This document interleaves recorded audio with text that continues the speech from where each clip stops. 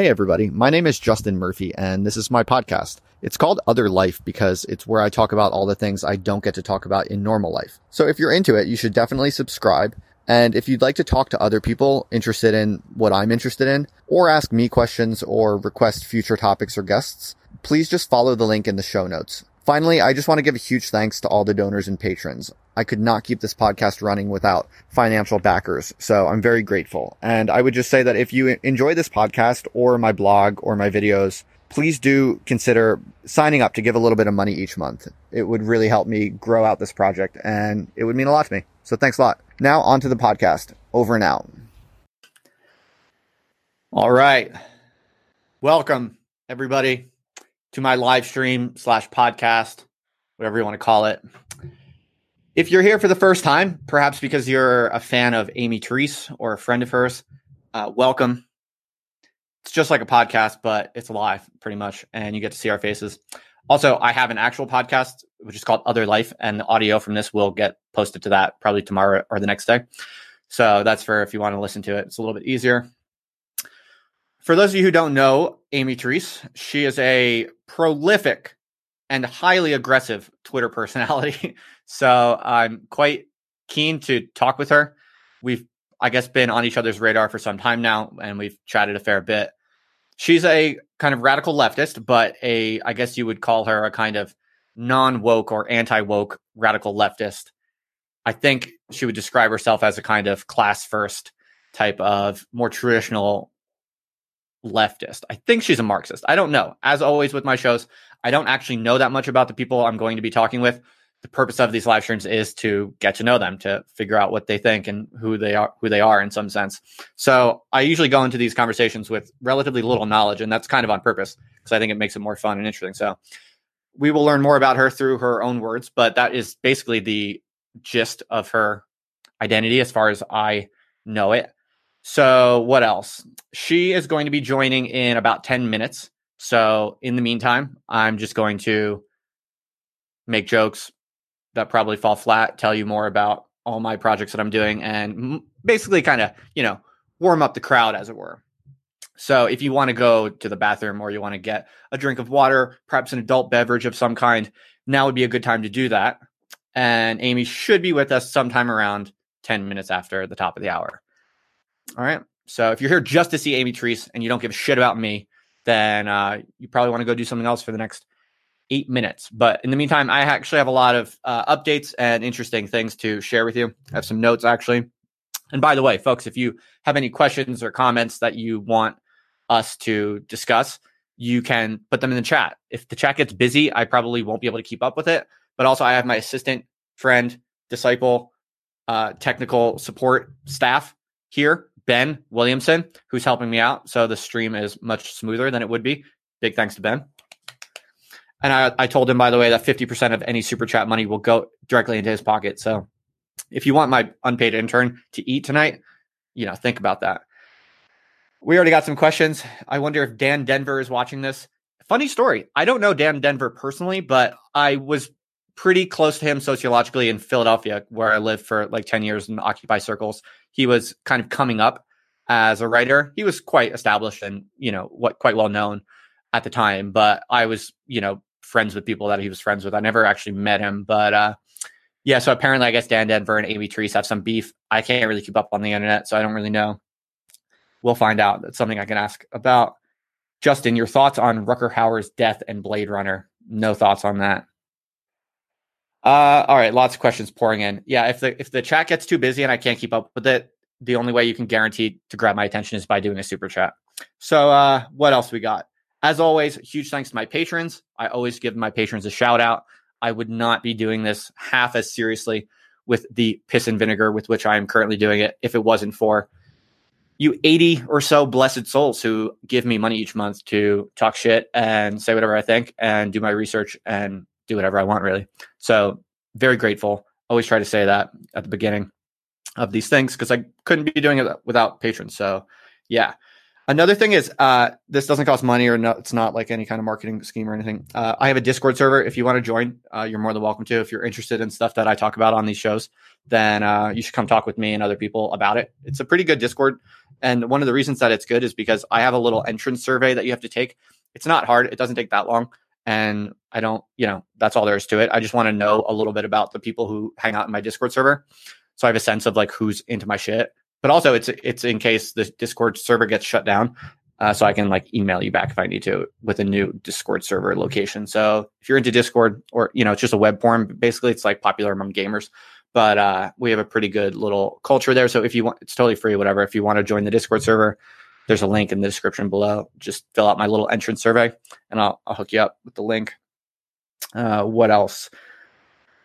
Based Deleuze. I'm writing a book, folks. Probably most of you have heard this. It's already about 75% done. It's going to be a short ebook. It's just going to be about 20,000 words and it's going along quite well. I think it's going to be pretty awesome. I think it's quite a worthwhile little book.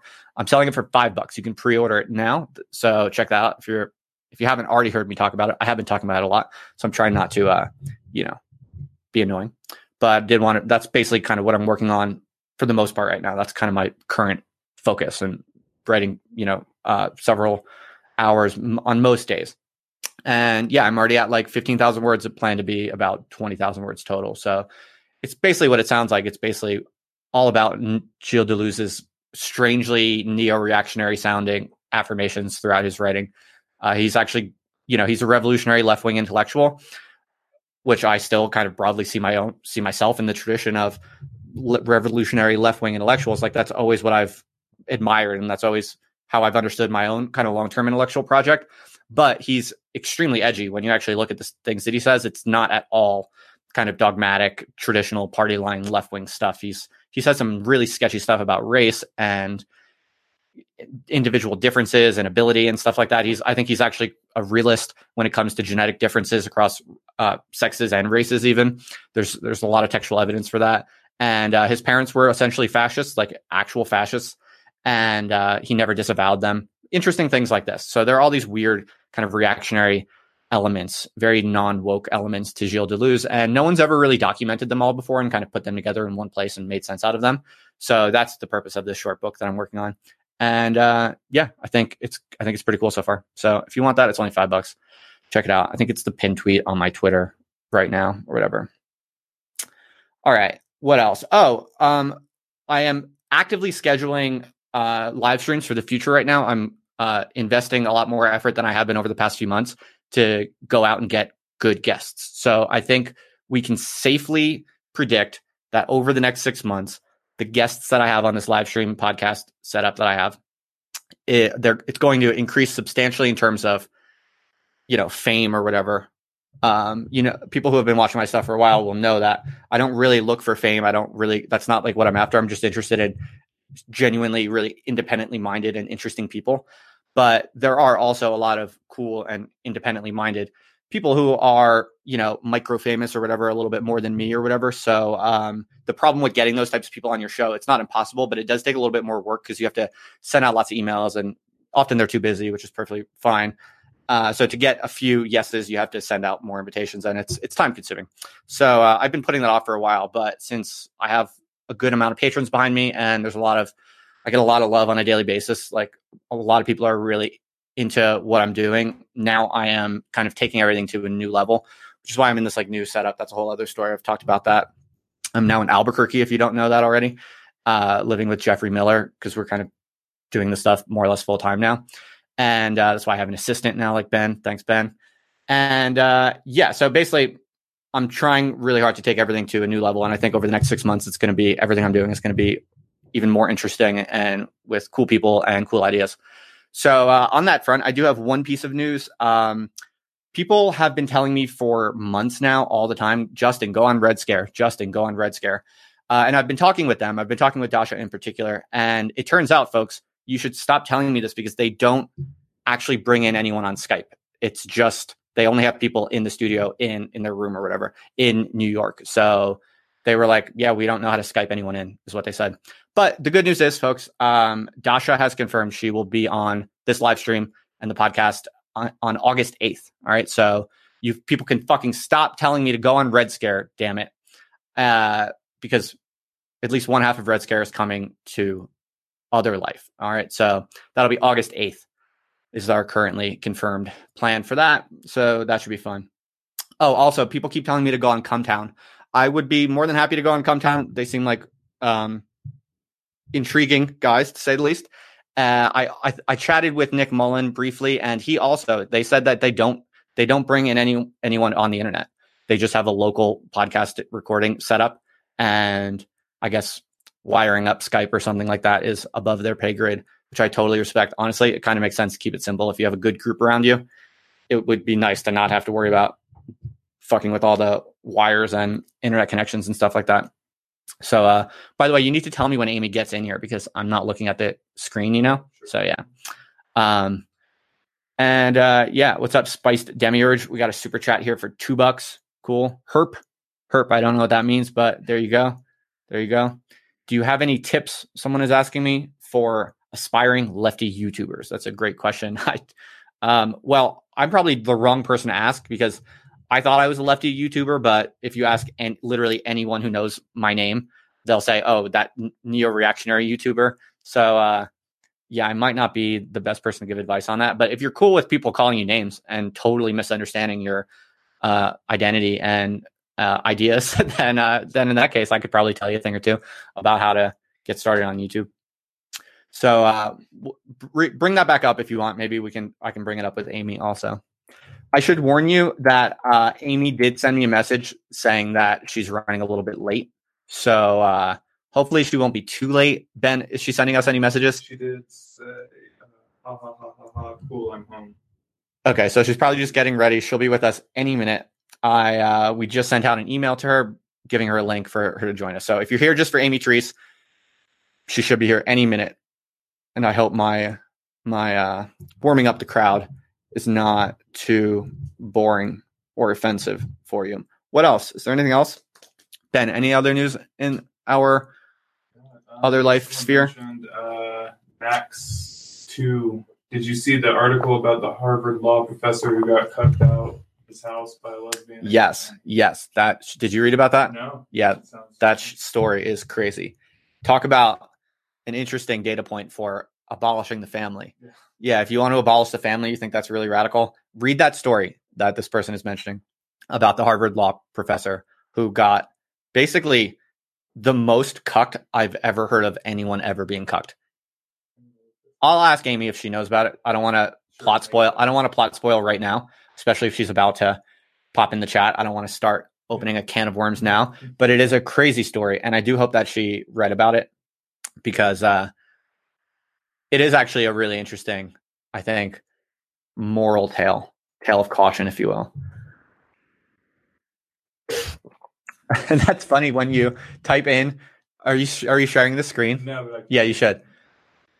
That's hilarious that you searched for Harvard law cucked and lo and behold, the Harvard law professor story does turn up. Yeah, I mean, I don't use the word cucked too much. I think it's kind of nasty. It's kind of mean-spirited. But this is one of those cases where the word cucked seems just really apropos.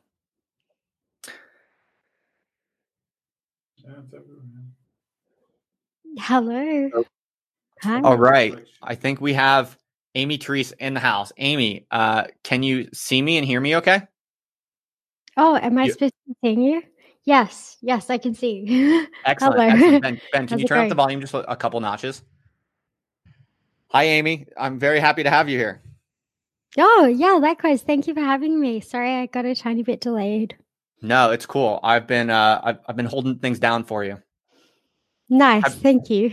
Have you ever done one of these on YouTube? I have, but only as like an audio stream rather than visual. Right. So it's novel seeing you, but like right. Yeah. So my first question for you, Amy, is how many Red Bulls have you drank today? 0. I have a coffee in my hand. Oh, really? Yeah, but I'm disappointed.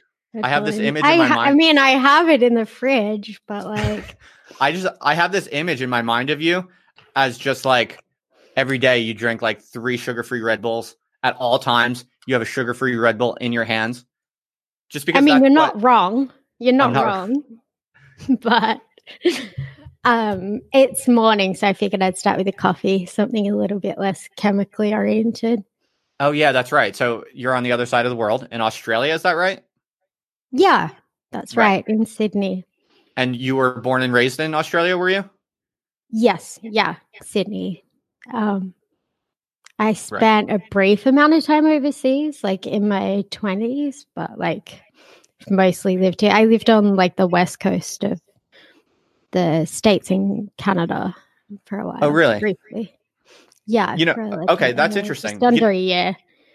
You know, that's one of the questions I actually was thinking about asking you. You comment a lot. If you look at your Twitter and also your podcast, I believe, you generally discuss a lot about American politics. Is that fair to say? That's actually kind of your focus? Is that fair to say? In terms of those two mediums, yeah, definitely. Right. So I just thought it was kind of interesting. I was actually chatting with my wife about this last night, that you, for someone who's from Australia and who lives in Australia, you definitely punch above your weight in terms of affecting the kind of online political discourse in America. Yeah, I seem to be grinding a lot of people's gears. Well, it's kind of interesting. It's just kind of interesting because you don't, one could say that, why is this Amy Therese woman so jazzed up about American politics? She's not even from America or in America. So nobody has ever said that to me ever. This has never been an ongoing talking point. I have no idea why you would raise this. Not really sure where you're going with it, to be honest. Oh, no. I mean, it's not even a critique. I'm just saying. No. I mean, I'm joking because I get fuckwits. Basically, like, that's like supposed to be the kind of showstopper in terms of anyone who has beef with the content of what I've said. It always like redounds to, okay, you're not even from here. And I'm like, oh, so you get this a lot. Constantly. Okay, I don't know. Yeah. Okay. Sorry. Yeah. That's no, don't be sorry. No. I'm more than happy to sort of give some kind of response, I suppose. I wasn't going to hold you accountable to that question. I was just saying one could think that. And so what that makes me think actually is a different question, which is, right.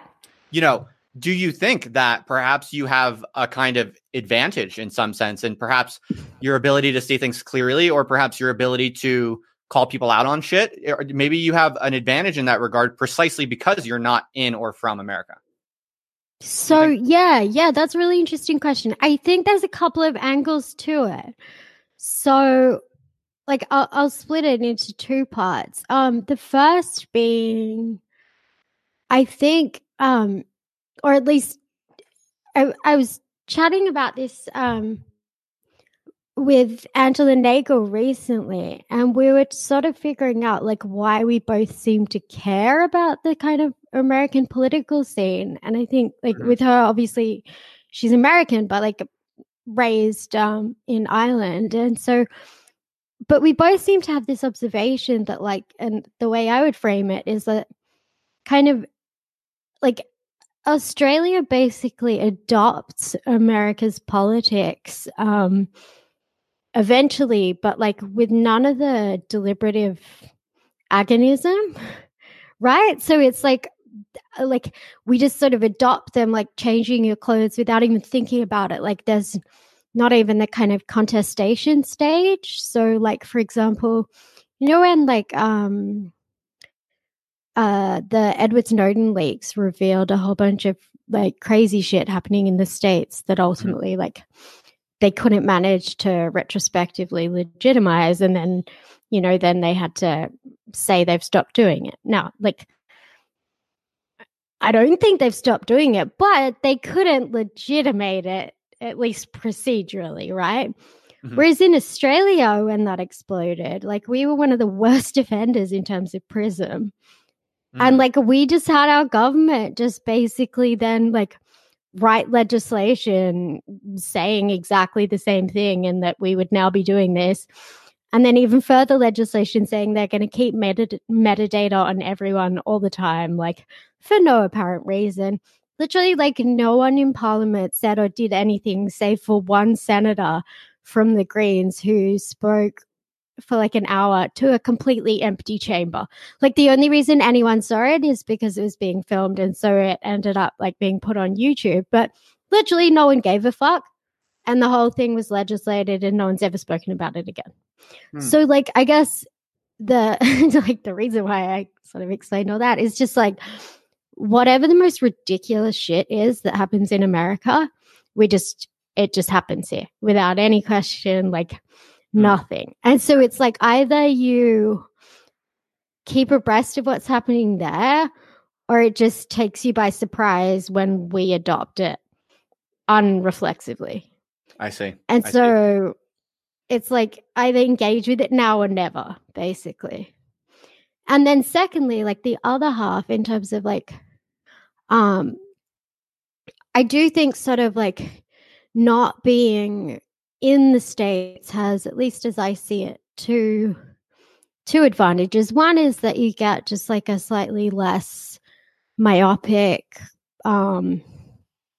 perspective on certain aspects. So for instance, like it ties in again, funnily enough, but say like something like the silly open borders conversation, which seemingly to like wealthy liberals in the States seems to be controversial. But like the ways in which that discourse has been weaponized and engaged with just like fucking reeks of American exceptionalism. Like to call like you don't call it an internationalist project simply because like you've relaxed your southern border. Like I'm sorry, but there's nothing internationalist about that. Like that's just some American like noblesse oblige bullshit. Like shut up. Like if you want to do something internationalist, you need to engage like multinationally, like with other countries. You need to be talking about like actual politics, not just some random policy about one part of your country. Like get a grip. Right. That seems so that just that kind of random thing. But then, and finally, sorry, I'm long-winded, but then no, go for it.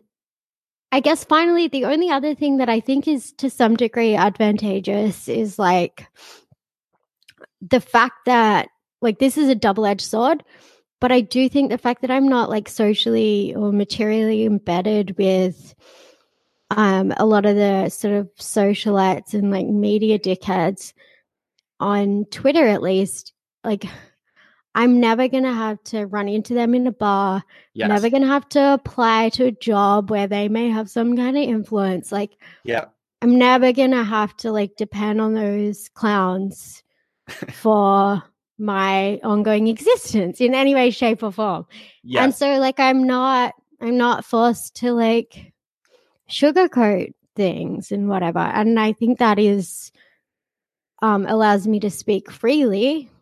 Yeah. But I think it also means they can take free hits too, because it means that like they're never going to have like a mutual friend who like brings me out to drinks in Brooklyn one night, or like they're never going to have to apply to a place where I work and have that impact them. Right. Like, so it's just like a low stakes. But you don't really lose anything by not getting invited to like drinks in Brooklyn, right? I mean, that's I'd rather neck myself than get involved in any of that shit. Yeah, I mean, no. It's funny, like when I first came across you and kind of saw your public persona, if you will, I was sort of like I immediately got the impression that you could not possibly be socially embedded in any kind of left-wing circles in the US, because simply put, if all of your friends are in the left in America and you start going on the internet being at all provocative against kind of the party lines, you basically will just lose all your friends. Like the immediate reaction will be, oh, this person is a closet reactionary because they're questioning some basic kind of party lines, and you will get literally disowned by all of your friends. I mean, that actually happened to me in the UK. where I was very active in actual organizations. Like I was an organizer, essentially. I've always been very skeptical of kind of the activist tradition, the organizing tradition. But in the UK, I was in very good standing and I worked really hard going to meetings. To clarify, when you say like organizing tradition, do you mean like unions or more like movement organizations? So like there, I guess, social movements, like what? Yeah. In that moment, I was evoking the distinction between activists and organizers versus the more kind of anarchist post-left kind of militant tradition that basically says activism and organizing is bullshit. You need to basically like rebel in a kind of more insurrectionary way. That's what I was referring to. I've always kind of leaned in the more kind of insurrectionary tradition personally. But having said that, I've given my best over many years of my life to actually trying to help campaigns and organize things. And so right. in the UK, for instance, like this was basically the last time that I was actually a part of the left sociologically and politically in terms of my relationships and stuff like that. I was in a group in the UK called Plan C, which is actually as far as activist groups go, like I thought they were really cool and pretty open-minded. Yeah. And they were for some time. And then I kind of got more interested in just saying what I think and being a little bit more creative and talking with, people that I guess the left is not supposed to talk to and stuff like that. And as I got more interested in those things, like on the internet, I essentially, it came to loggerheads with the organization, even though that I was like a good member, respected, valued, and I put in a lot of hard work for like 2 years. Once I started talking with like strange people on the internet, people started to whisper like, oh, Justin might be like a closet fascist. This is a problem. And then they wanted to have like meetings about it and they wanted to like have an accountability process. And I basically, as soon as someone proposed that, I was like, fuck no, this is categorical. I have not done anything wrong whatsoever. And I'm not even taking one step into any kind of witch hunt. I'm not going to defend myself. Either this group respects my freedom to say what I think and to talk with whoever the fuck I want, or this group says I'm not allowed to do that and be a member of the group, in which case I'll walk away right now. And that's essentially what happened. And so I walked away. And that was basically, for me, that was my exit from the current organized activist left in the entire Western, set of countries, really, because although I moved back to the US, I more or less, chose to not get back into that. I kind of exited that entire milieu, and not because I'm actually a reactionary now, which a lot of people think I am, but I'm not. All my dispositions and political preferences, like if I wrote them all out, anyone would say this is a left-wing person. But where I'm going with all of this is just to say that if you want to think freely and you want to speak freely, you more or less have to be radically disconnected in a social sense from all like currently existing left-wing milieus. Because if you care about keeping your friends in left-wing milieus, you simply cannot say what you think. Yeah, I think that's something. No, I mean, I think that's very much something to that. I would be. I have a real sort of. It may sound pedantic, but I have kind of a slight allergy to referring to like the left, in as much as like I fundamentally think that like neoliberalism is hegemonic, and I think that like the social formations and kind of the subjectivity that we see a lot of is like really, really, really liberal. It's like liberal maximalism, like radical liberalism, right?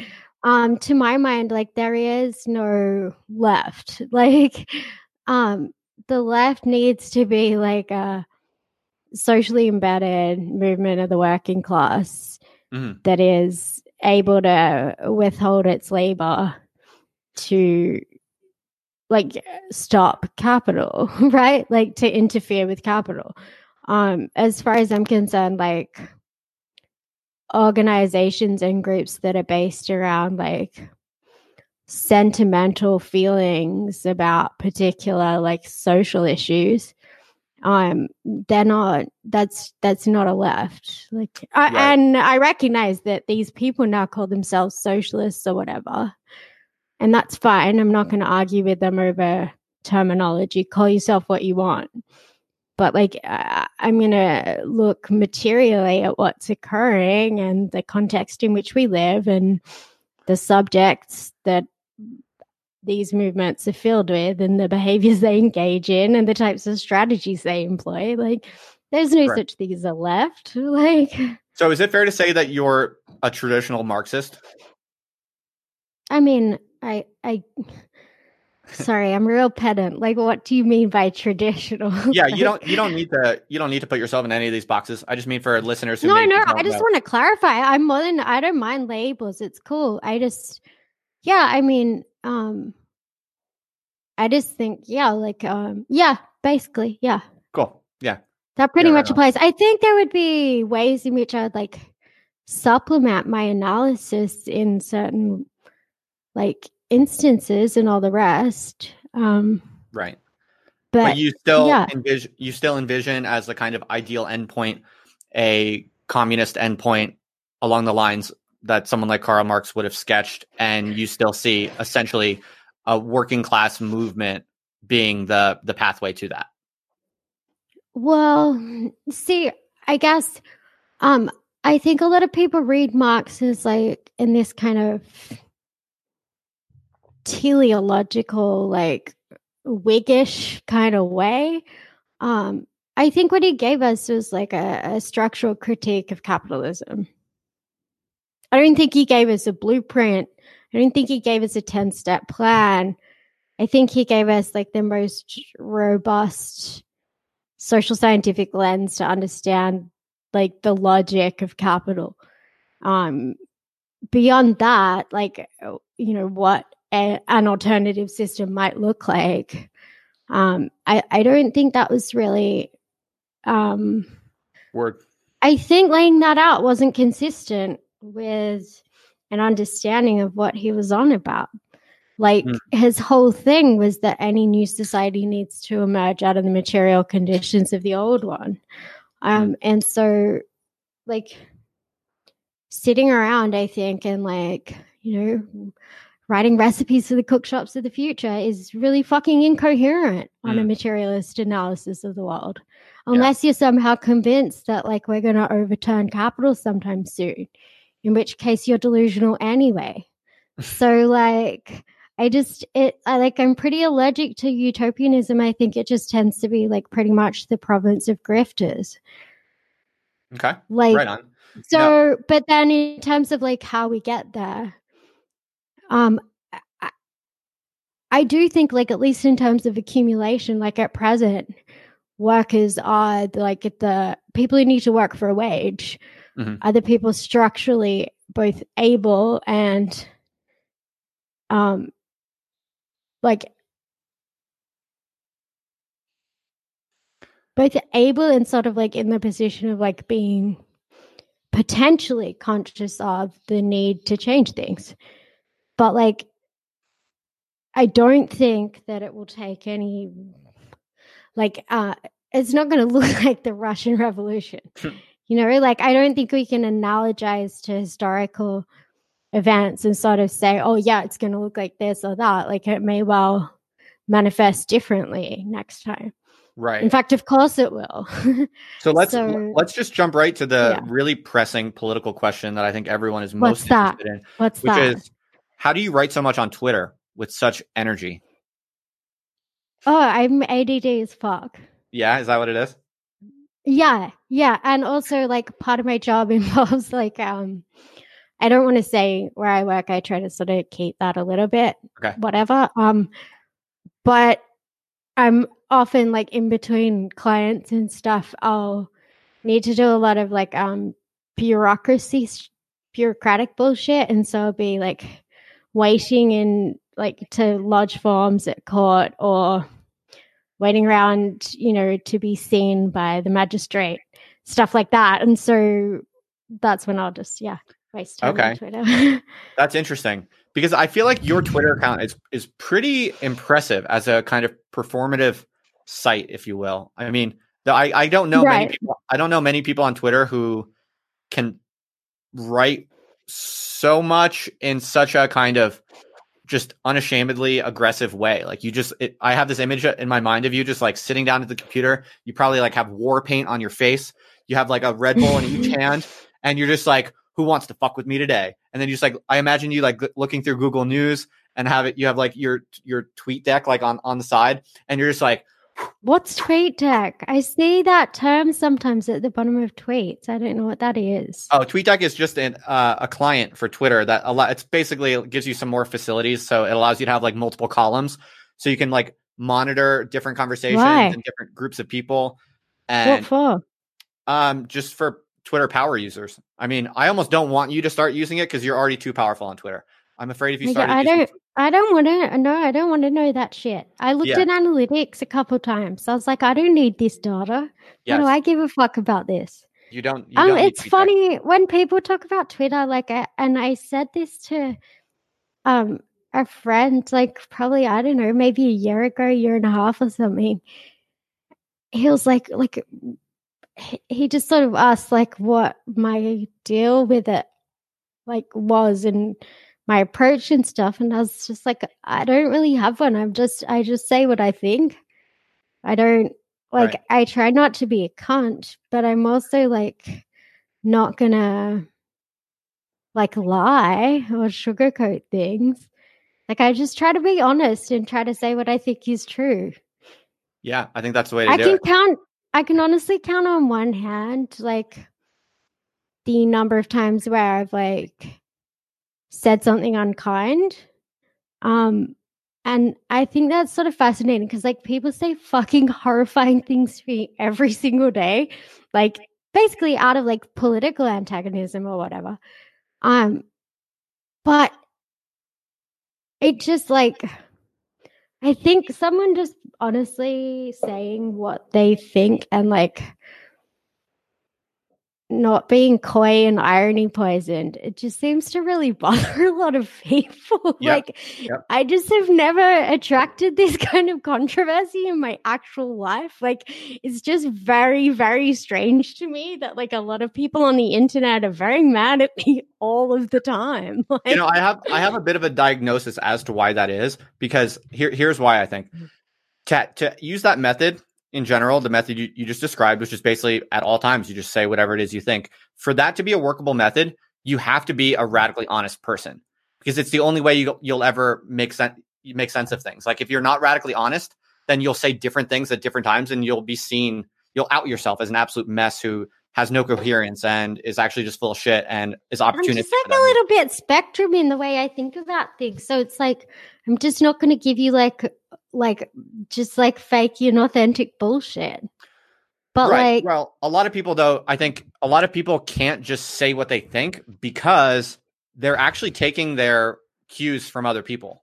Other people, yeah. I'm beginning to see that a lot more. Like there's so many levels of just like triangulation online. People are just like constantly trying to do that. I'm just like, definitely. Ugh. I think especially people in political subcultures, especially on the left, I think the average person, when you ask them a question about what they think about something, they don't think, okay, what do I think about this? What they really think, whether they're honest with themselves about this or not, what they really think is, what is the dominant opinion that will get me social rewards for saying it? And then that's essentially what they say. And it's this kind of game of mimicry. It's this game of kind of mimetic rivalry. Yeah. I've definitely observed that. I find it weird.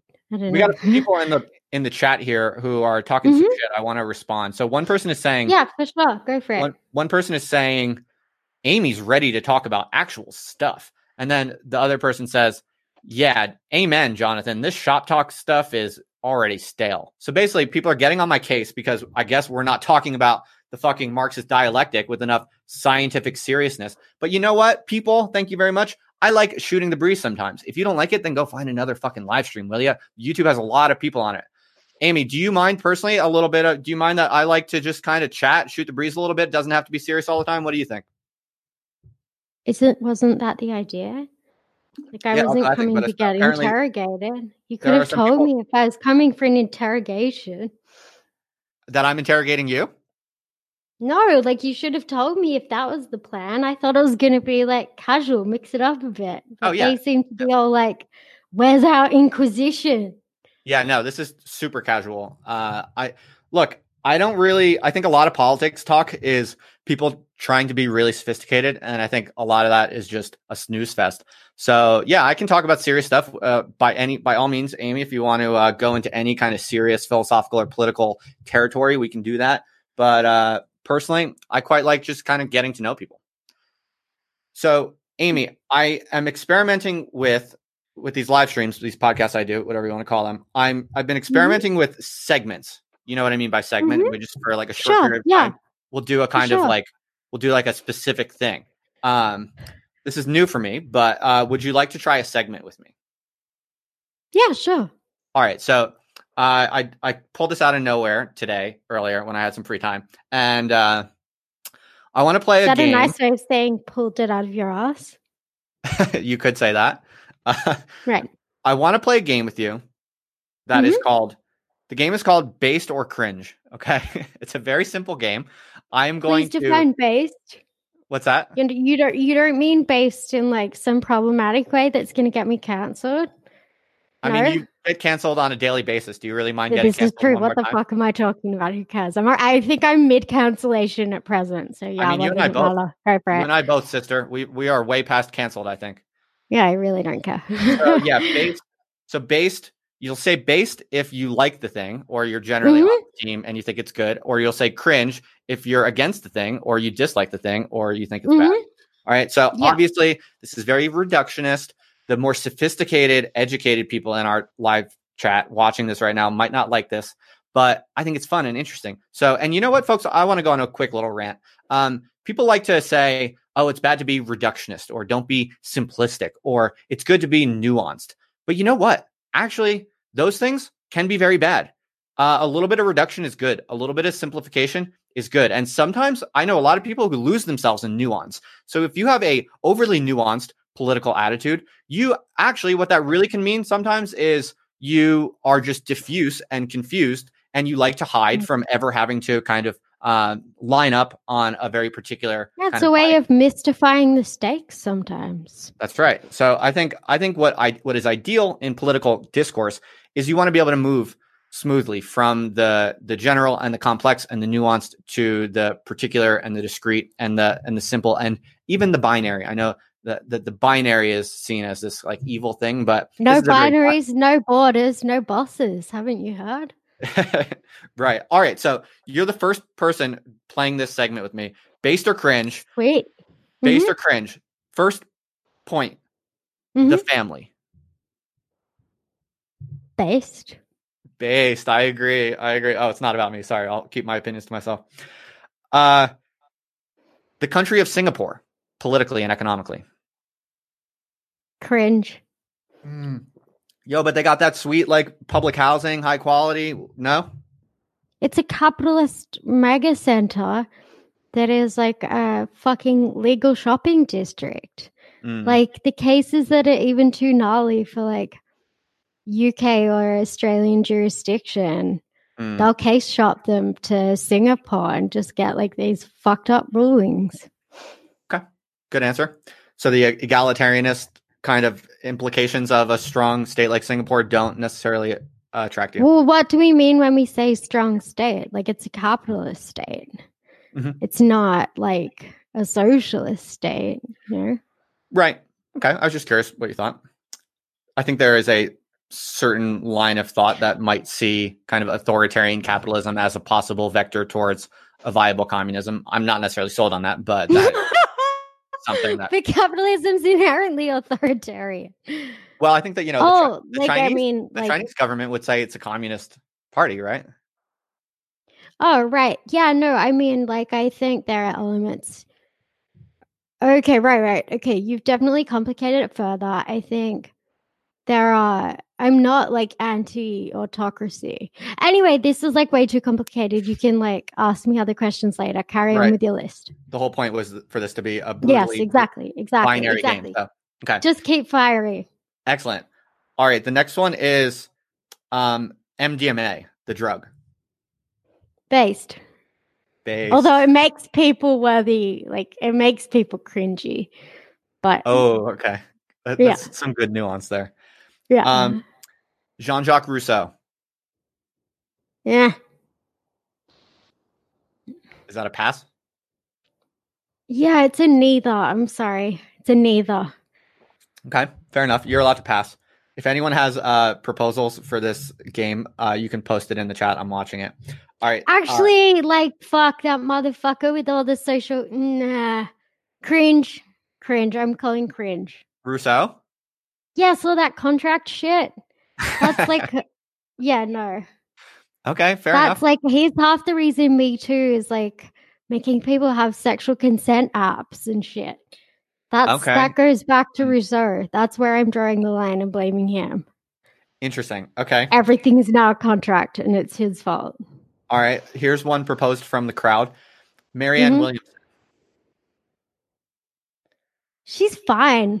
Yeah, she's based. She's harmless. Nice. Based. All right. Next one for me, Drake, the rapper.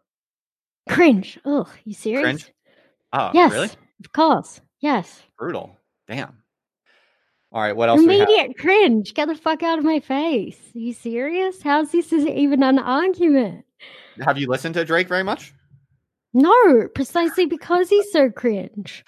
I'm actually a big fan of Drake, but that's okay. I appreciate your hatred of him. That's fine. This is your game. I wouldn't even say it's hatred. It's just cringe. Okay. Hatred is so much more robust. Hatred is passionate. I don't even have passion towards that motherfucker. I just don't even care. Wow. Brutal. Do you like any rappers? Yes, many. Not. Can I ask your favorite? My favorites are all dead, pretty much. Oh, so Tupac? Yeah, not so much. Maybe more Premier from Gangsta, or maybe Biggie, but then that's so predictable.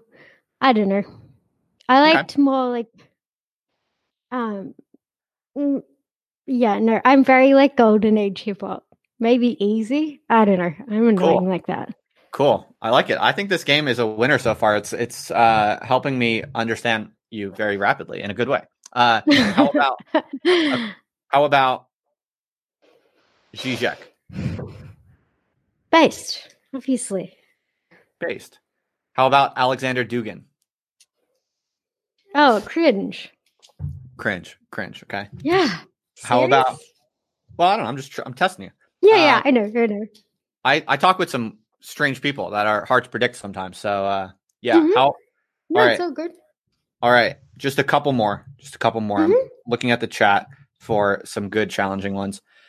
How about Jordan Peterson? Cringe. Okay. Yeah. Okay. How about the drug Adderall? Yeah, based. Although there's another term in Australia for methamphetamine, which is base. So to call to call amphetamines based is true. Almost a pun. True. Okay, that was fun. I'm happy with that. That was interesting. It's an interesting way to unpack someone's mind in a very binary way.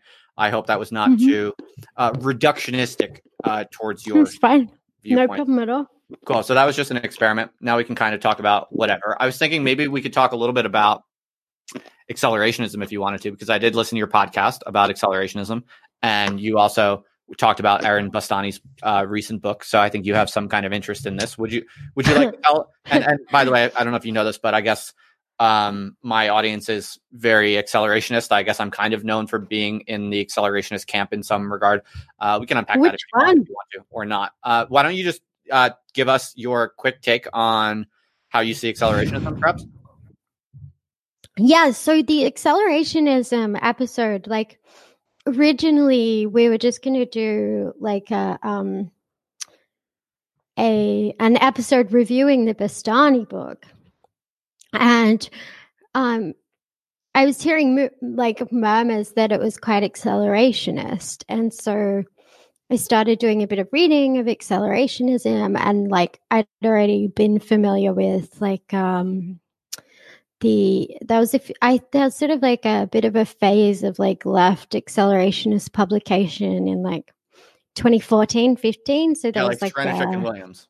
Yes, exactly. There was that one, and then there was also like the Peter Frey's book, and like there was just sort of like a bit of an emergence of that genre at that moment. And so I was of the expectation that the Bastani book was going to sort of fall within that lineage to some extent. But then, as you may have gathered from the review that we did, it like actually felt that it didn't fall into that. But then I like sort of wanted to explore like what exactly is accelerationism before we then reviewed the book, and sort of pointed out like that it basically didn't fall into that, despite seeming from the outside like it might. Like it was ultimately just like technological determinist, but like it was just basically like a big old grift. It was like a new lick of paint for like social democracy in a welfare state. Yeah, I haven't read it. I did meet Aaron Bastani once. Don't bother. I didn't read it. I read Sranichuk and Williams' book when it came out with a lot of interest. I read it very carefully because I was very interested in that stuff at the time, and I wanted to like that book a lot. And my view on the Sranichuk and Williams kind of left accelerationism stuff is, yeah, that it basically just falls flat. I just saw it as essentially fantasy. I saw it as essentially fantasy, like a joke. The Sranichuk it's like pure idealism. There's no political program there. It's like, well, we can do all this stuff. And it's just like, but you can't. You don't have the power to do that. Yeah. And you don't have the plan to build the power to do that. And like, if we're in the realm of pure idealism, the shit that you're fantasizing about is so fucking banal. Yeah. Like, if you want to do fantasy, but like you're doing like mundane fantasy that will never happen. Just like, what? Yeah. I felt that the Sranichuk and Williams book just begged the whole question that it should have been dealing with. It very much. Like, we should have more technology. We should have better visions of the future, and we should create a vision of the future that's so good that's going to get everyone on board. But the $1 million question that everyone needs an answer to, that we don't have an answer to, is, yeah, cool, but how? Like, how do you do that? Yeah, but they're trapped because they're trapped in idealism. It's just like liberal idealism all the way. Right. So here's where a lot of people find kind of right accelerationism, or what we would call unconditional accelerationism, quite attractive here for exactly this reason. So I'm what you would call an unconditional accelerationist. So I'm not really a left or right accelerationist, but unconditional accelerationists basically say there is no way for organized human collectives any longer to essentially steer the economy. We maybe for short periods of time before the economy got really kind of global and intensified, maybe there were short periods of time where you could hang on, when you say steer the economy, what do you mean? Like plan it? Have like an integral role in the planning? Meaning what? Human beings are no longer in the pilot seat of where global capitalism is taking us.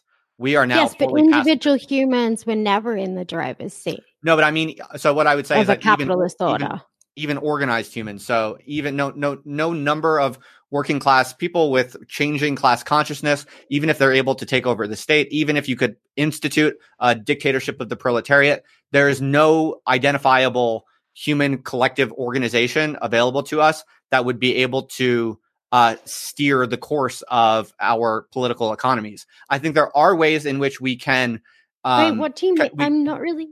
Yeah, go on. I'm not really sure what that means, because there's no one individual human or like organization. Well, what it means doing is that when capital is in charge. What it means, it just seems like a false question.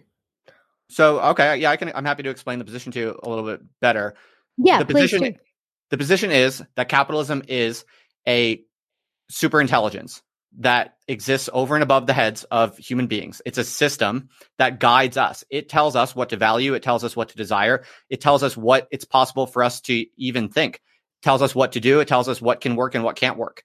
And it is now sufficiently organized and sufficiently kind of planetary scale that we in order to survive, we simply have to follow the dictates of capital. I don't like that. I don't support that. I don't cheerlead that in a way that Nick Land does. That's why I'm not a right accelerationist, but I do see that as essentially an empirical statement of what's going on in contemporary accelerated capitalism. So maybe if you want to disagree, you could, or if you want to challenge that, I don't know. Okay, so the one question that I have is, like, everything that you just said in that latter half, like in terms of describing the status quo, I think that's basically correct. I mean, we're all raised like as subjects in this order. We're all hopelessly imbricated in like its logic and its accumulation, in the deprivation that it doles out arbitrarily, like all of it, right? But the like to call oneself an accelerationist or to in some way be ideologically aligned with it in some future focused manner is like, it sounds to me like you're making a claim not just about the present, but like about the future. Like you're making a political claim about what we should do moving forward. Yeah, in some sense. Or I guess what the unconditional accelerationist says is that the first order of business is to accept honestly and radically the degree to which our agency as human collectives has been superseded, and that only after we can accept that and confront that, then what we can start to do is not figure out ways to overthrow capitalism, which is a ship that has sailed, I think, but rather what we can do is we can organize communities now in ways that allow larger and larger numbers of people to at least ride the waves of capitalist destruction in a way that is maximally humane and equal and egalitarianly distributed, or whatever you want to call it. So that's kind of my position, and why I would still kind of say I'm a left accelerationist, even though no one, I don't sit in a camp with like the Sranichek people or the, Bastani people. I'm an unconditional accelerationist in the sense that I think we are no longer in the pilot seat, and any notion that we could possibly take control over the horrors that intensifying capitalism is going to inflict, all of that is utopian in my mind. But there are still tons that we can do right now to organize new types of relationships and new types of organizations, which are not going to overthrow capitalism, but they can make life way better and more liberated and liberating for much larger numbers of people than currently get to, experience anything like liberation. Like I still believe liberation is a possible pathway, but it's more like accepting the waves of capitalism that are going to be, inflicted upon us, whether we like it or not. So that's my take. Right. So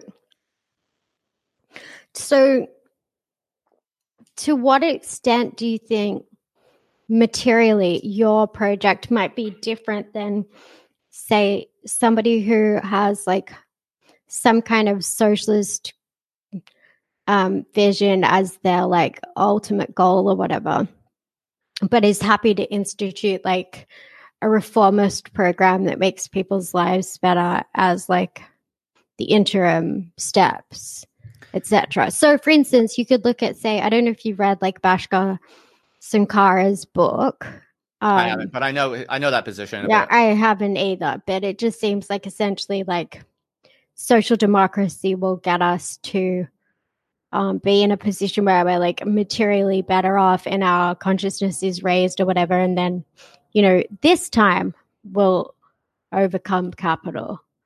Yeah, I don't as opposed to every other time. I'm sympathetic, right? But I'm sympathetic. But I mean, materially, like programmatically, in what ways would like your outlook be much different than his? Well, my outlook would be way different because I would never sell that type of proposition to anyone, So yeah, that's true. Yeah, so true. I think what's going on with someone like him and the whole kind of, frankly, I think this is kind of the center of gravity of the whole kind of DSA, Jacobin kind of new socialist kind of culture. I think at the bottom of that is like, I like a lot of those people. I think they're trying to do good. I'm friends with a lot of them in some ways. So I'm sympathetic. I would love if that could work somehow. But I think at the bottom of that is a really kind of rotten deception that people aren't willing to confront, which is essentially none of those people know how they're going to institute the better world that they want to. But what they're saying is if we get enough people, then we'll be able to figure it out. So sign up for my organization, give me money, give my group more power, and then we'll be able to figure it out. Calling it a pyramid scheme? Yeah, kind of. Yeah. So I don't buy that. I don't get down with that. I think it's essentially, it's like a magic trick, or it's like a 3-card Monty scam or something like that. It's like, I can't tell you exactly how it's going to work, but give me your money and your votes and join my organization and come to my meetings and like read my magazine and say that I'm cool. And then I promise you sometime in the future, I'll figure out how to do it. I just don't buy it. I think that's kind of that's a core structural aspect of all contemporary modern leftism. And I actually think it goes very, very far back. Sort of like me saying like there isn't a left if what you're calling a left is a bunch of like media brand entrepreneurs. Well, and I don't mean this personally, but I just mean we're operating within a capitalist order, right? Where they're all like totally imbricated in market capitalism. I don't, right. Like these are not your union buddies. Like they're selling you a product, and it is what it is, right? Right. I think that's right. It's a kind of cultural capitalism that is opposed to a kind of surface capitalism, but it's actually like a deeper kind of capitalist exploitation and manipulation is how I honestly see it. So I just one thing I would add to that is this is where I actually think the accelerationist kind of framework makes a lot of sense and is useful, because accelerationism tends to see all like, I don't really give a shit about someone's political opinions. Like, I don't really care if I don't care. I don't really care if you call yourself a socialist. I don't care about any of that shit. Right. Like I decide based on like the way someone reasons and the way they behave. Yeah. And I'm not going to argue with them over terminology. Like, call yourself whatever you want. I don't care. Right. Well, I tend to think that anyone's kind of political opinions or visions for what their ideal political future might be, it's like those are just your personal preferences. It's like your taste buds with food. Your opinion, man. It's your opinion. And, what comes from being an accelerationist is that you start to just accept that politics is mostly a kind of epiphenomenal kind of signaling conflict. Like, it's just people on different teams playing different signaling games for their own kind of short-term status and feeling good and having friends and hopefully getting some kind of power or money is what I think it basically all boils down to.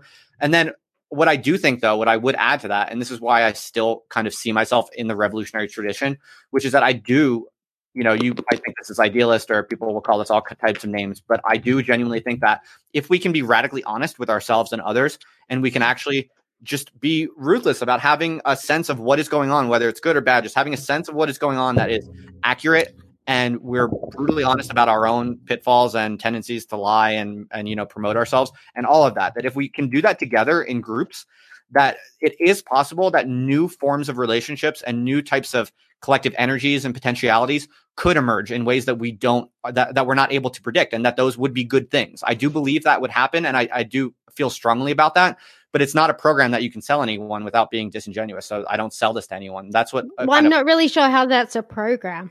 It's not. That's what I'm saying. It's not a program. Yeah.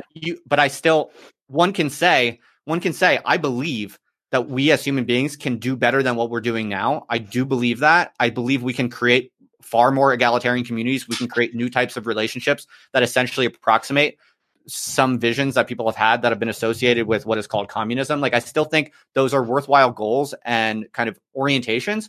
I think we can do much better than we're doing now to create new types of life with each other. I don't know how to do it. And the key thing is that I don't pretend to know how to do it. That's why I'm kind of like a post-political kind of intellectual or revolutionary or whatever the fuck you want to call it. Like, I'm not giving up on the revolutionary tradition, but I'm refusing to sell anyone any type of kind of like disingenuous program, because that's where I think like that's where the rottenness really creeps into contemporary politics. Yeah, I mean, I don't disagree with anything you're saying. I'm just not entirely sure what the utility is of the reframe. There probably I guess ultimately my question would be, say, like, for instance, I know like certainly some older Marxist academics who are like incredibly honest and forthright, and like, with the exception of the occasional academic book, they're not selling, themselves as a brand, or like constantly trying to recruit people to anything, like whatever. So I guess my question would be like, what do you think, like, in what way is what you're saying different, other than perhaps basically a sort of nihilism, maybe not nihilism, maybe like a resignation as to like the futility of a more traditional like labor organizing strategy? Well, I think the reason I'm not a nihilist is because, to me, the upshot of what I'm saying is that it does trigger in you a will to do more with what is actually immediately available to you. So my attitude is like, stop thinking about stupid politics, stop playing signaling games in public, but actually think about the people you know in your life, your family, your friends, and figure out how you can do new and better, cooler shit where you're more honest and you're more forthright and you create things that other people aren't creating because you're trying to figure out something that other people tell you you're not supposed to create. Like, to me, it's it's like a cultural insurrectionism that I'm become very interested in. And in some sense, I think that's an outgrowth of an accelerationist diagnosis of kind of national and international politics. Is if you give up that bullshit game that people are playing, new kind of molecular energies or molecular types of relationships and organizations all of a sudden become possible. So that's just my wager. Yeah. I'm not selling that to you. I'm not. And you said before, no. I don't know. I enjoy prying. Like yeah. Yeah. Interesting. So yeah, go on. Do you think, because I think I saw on your profile that you're Catholic, yeah? Mm-hmm. Yeah, I grew up Catholic. Like, I went to like Catholic prep school and then like a Catholic girls' high school. Okay. I'm not like practicing as such. Like, I'll go to like major events with family and stuff, but I don't pursue it independently. But I guess my question would be like, do you think that perhaps like, I guess to me politically, like most of why I give a fuck about politics at all isn't some like it. Sorry, let me reorient what I'm trying to say. Like, to my mind, there's such a like monumental and like core injustice in the way where we've organized society and like the ways in which that materially like harms people every day. Mm-hmm. And like, I think there are so many people for whom the idea of like, just like being radically honest with themselves or just engaging differently with their family or their community or whatever, like that may be nice for people who have, for instance, like a faith community that they're embedded within, a family, a wife, like those sorts of things. But like, if you're just radically alienated and you don't have a community or you don't have a family, or like, your family is an abusive one, or like just, all of the ways in which contemporary society just fucking shafts people. Like, to me, I'm not okay with thinking that like honesty with myself or like pursuing, opportunities or relationships with the people around me, like that to me is just ceding way too much to the status quo for people who don't have those things. Yeah, it's a perfectly fair critique. I understand that urgency, and I feel it's not even a critique as such. I'm more just sort of like curious, as in like, is that sort of like a bullet that you've had to bite? And like, in all honesty, to whatever extent like I ever actually changed anyone's life, it's almost always in ways that are not political, but they're just like specific things that I've chosen to do. Right. Like, for instance, like, so for instance, like I feed homeless people. Like, I work in a food van for homeless people. Mm-hmm. And like, that's just something that I do with my free time. There's actually nothing political about it. And like, very much the Marxist in me is like, charity is not politics. This has nothing to do with politics. And like, so it's not, right?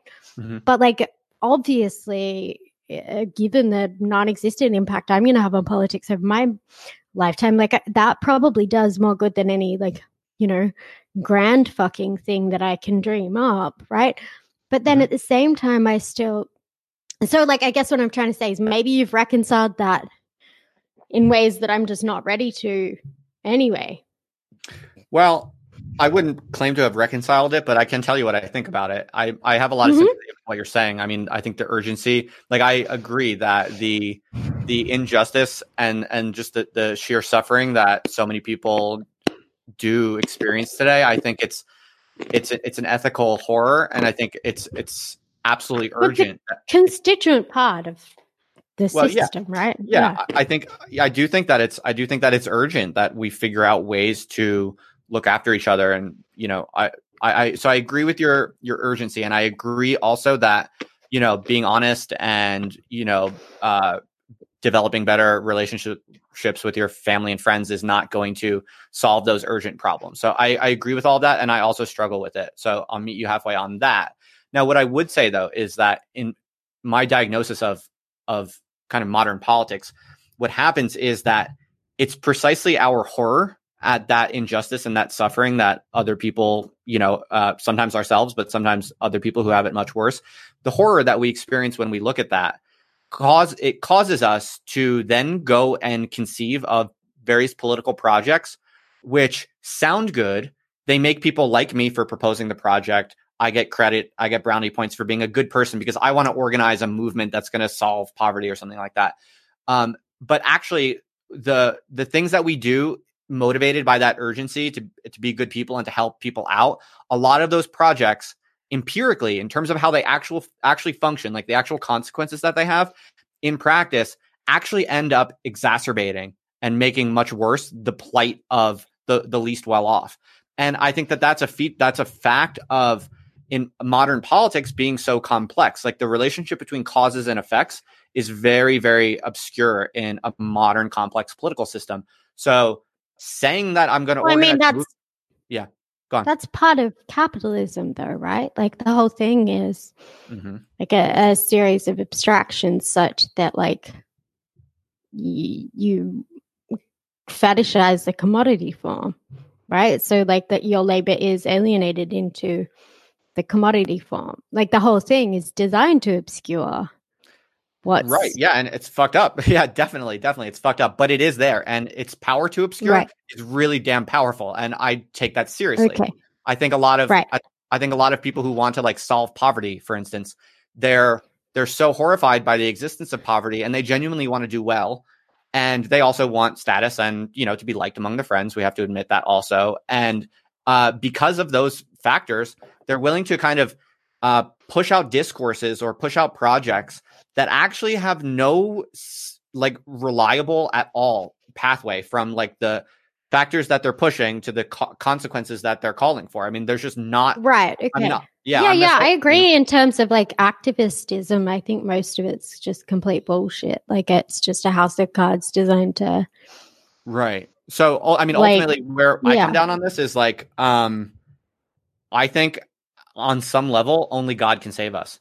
And some people think that's a bit of a cop out, but it's crucial to know exactly what I mean by that. I'm not saying everyone should just relax. It's all good. Someday, sooner or later, God is going to fix all of these problems. I'm not saying that whatsoever. Right. Yeah. But in some sense, this phrase that only God can save us, it makes a lot of sense in the technical sense that follows, which is that one has to just be honest about one's just inability to solve things, right? Like I'm horrified by the existence of poverty. Yeah, like I don't think any serious person is claiming to like make poverty history, right? And I guess what I would add though is that I do think that if you have this kind of healthy attitude, which is just radically, brutally honest, like poverty is so horrible and it has to be stopped immediately. And yet I don't have the knowledge or ability to do it. And I can't see it within reach. If you're just brutally honest about that dilemma and that impasse, and to say only God can save us, what that means is that is actually a practice. That is a kind of political practice. Prayer is a political practice, a kind of relaxed detached attitude. Perhaps if you're a secular person, you see this nowadays with things like Zen and meditation or whatever, like simply stopping yourself from getting panicked and anxious and overreactive. If you can anything you can do to simply stop yourself from getting captured by like overly frantic, anxious projects that make no sense. If you can simply stop yourself from getting captured by those projects, that's a positive contribution to the health of your community and to the prospects of the least fortunate. I really do think that. And I think if everyone could actually... Wait, what? What's that? Wait, what? I think... Sorry, I need to interject there. Yeah, please. You think that by like not...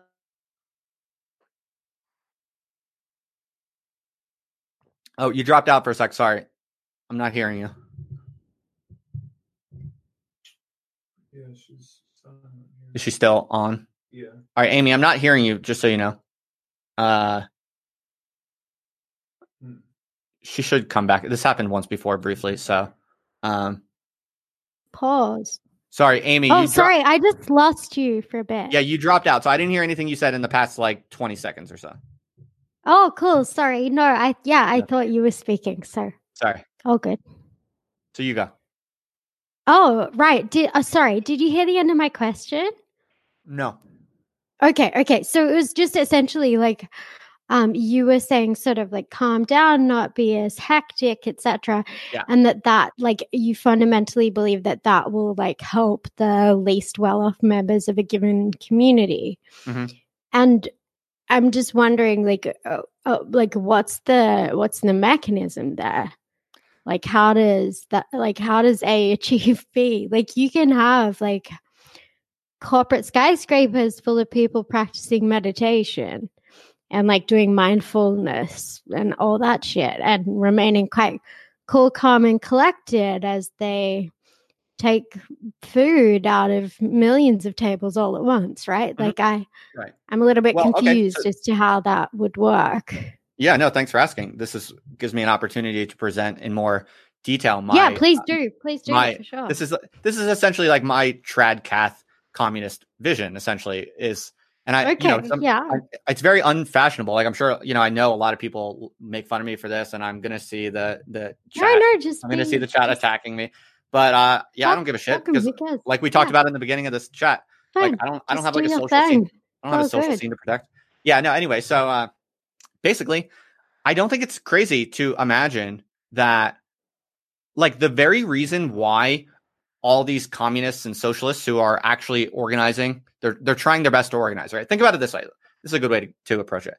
There are thousands of people, right, in the US, in the UK, other countries, who are spending a lot of time trying to actually create socialism. They're trying to pass policies. They're trying to get people elected to actually solve these pressing problems of suffering and poverty and inequality and these things. So there are people out there trying to bring in this more equitable, humane future. What I like to think about is, why are they not succeeding? Well, I think you actually should look at their personal lives. You should look at what they're actually doing. And most of the people I know who are like diehard socialist or communist organizers or activists, they're very socially liberal. They tend to live in cities. They tend to be atheist or secular or agnostic. They tend to be skeptical about marriage and child rearing and monogamous commitments. They tend to be really into fashionable kind of anti-racist and anti-sexist discourses. And in their actual life, they are pretty much typical kind of dissolute, modern, secular, fallen heathen people from a kind of trad values perspective, right? I'm not calling them that. But what I'm saying is that imagine all of those people who are currently kind of wasting their life away, in various forms.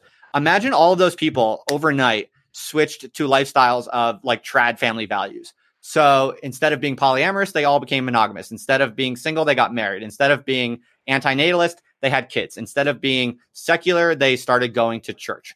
And just imagine that's my counterfactual thought experiment, right?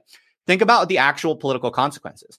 I would argue, in all honesty, that those people all of a sudden have an explosively larger set of kind of social economic even and mental resources that they can actually invest into meaningful concrete projects that don't need to be mediated through the government. They don't need to be, they could be radically grassroots, kind of like communism from the ground up. I mean, you have to recognize that in the tradition or the history of like the Catholic Church. I mean, the Catholic Church is essentially like a communist cell. Like it's always it's traditionally kept its doors open to the homeless. It's traditionally been a type of political, spiritual governance structure that has created a kind of radical floor beneath which no person should ever fall.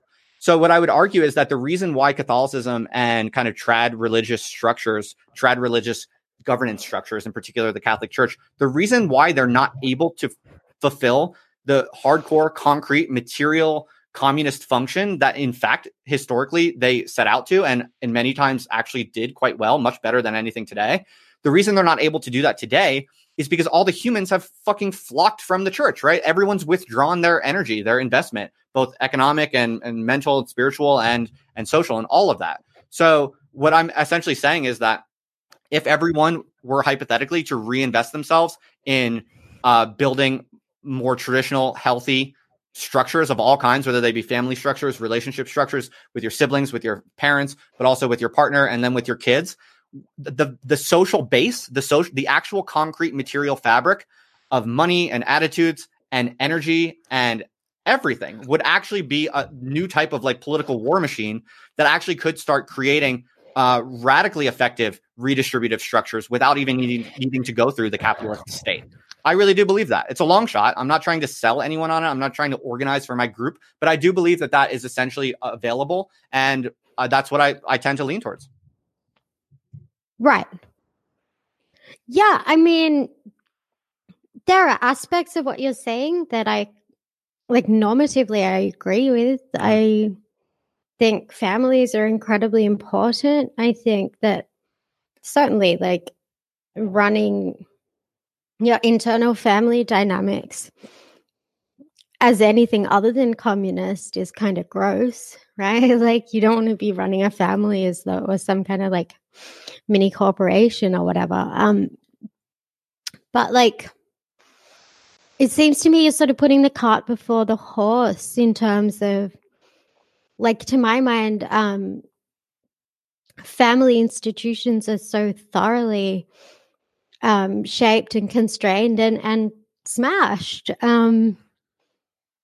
by the political economy of the order in which they operate, right? So if you look back to like 50, 60, 70 years ago, like fairly traditional family structures were quite normative. But why was that? It was because, you know, in the Fordist era, like a single man's income was enough to support a family. Like the material base supported like the family as a core institution in ways that it simply doesn't at present. Mm-hmm. And so I think that like just like hoping that we could do that is it's nice, but it's like it's sort of, to my mind, it's like so thoroughly idealistic that I just don't really know what to do with it. Like right. It would be nice if all the capitalists decided to like share the wealth around to make that possible too.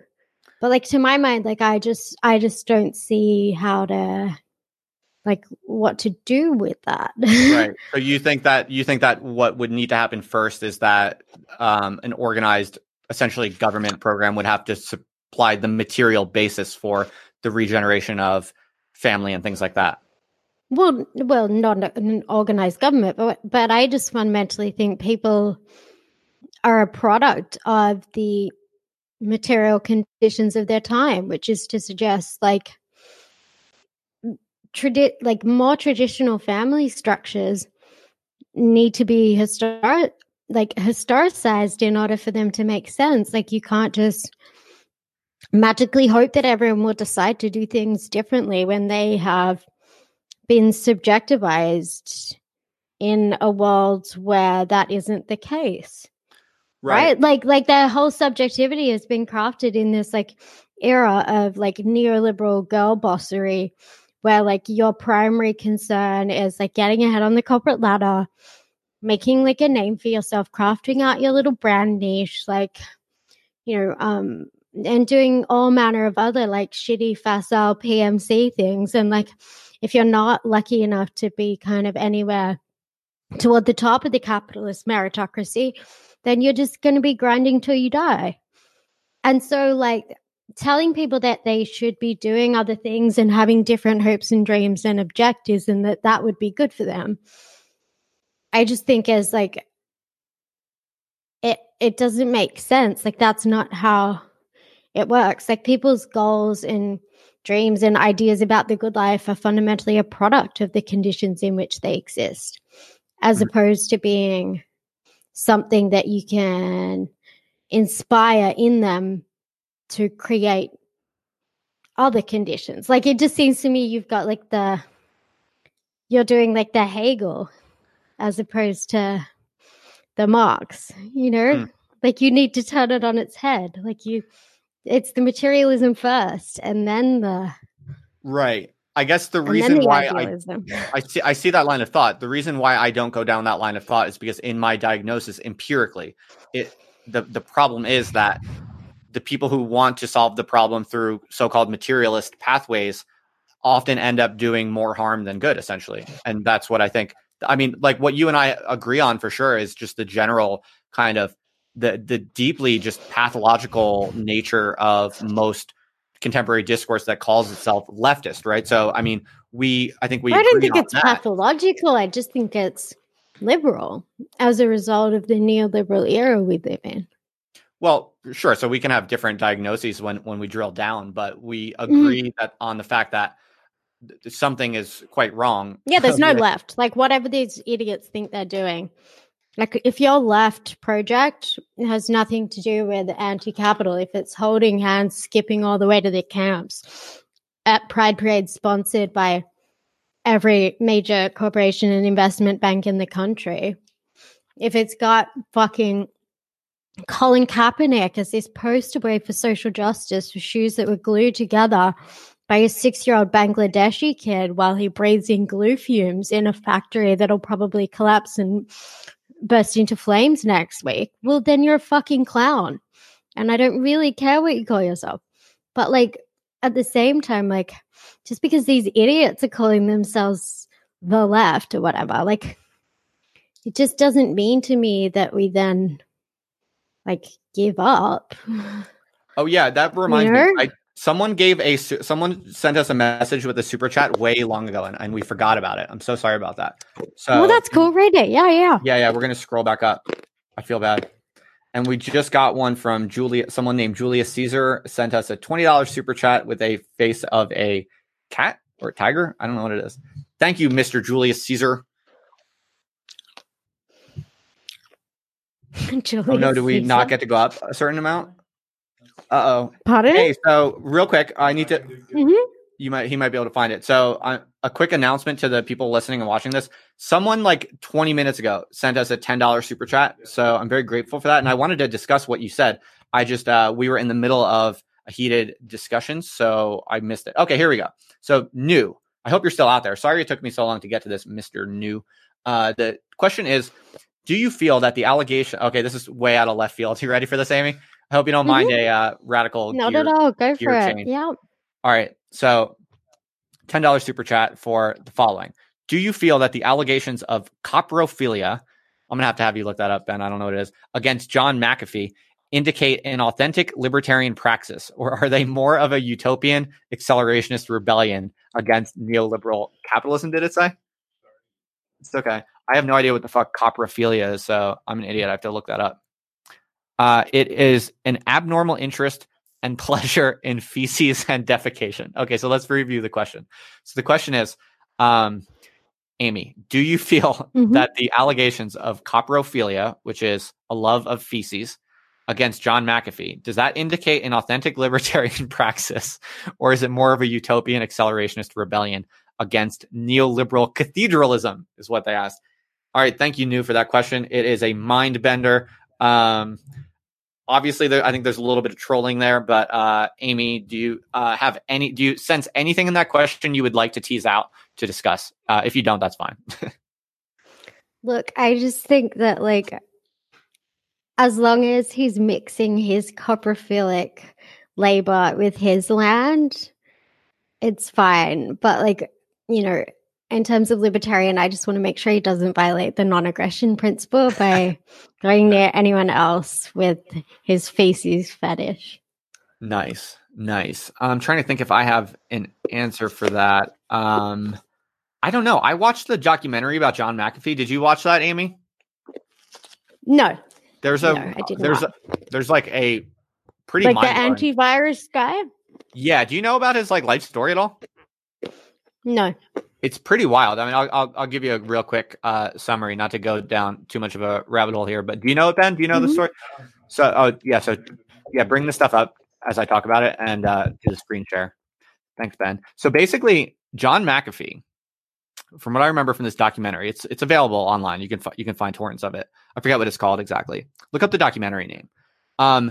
He's McAfee of the antivirus software, the famous antivirus software. Basically, he gets rich from the software. He moves to Central America, Belize, I think it was, if I recall correctly.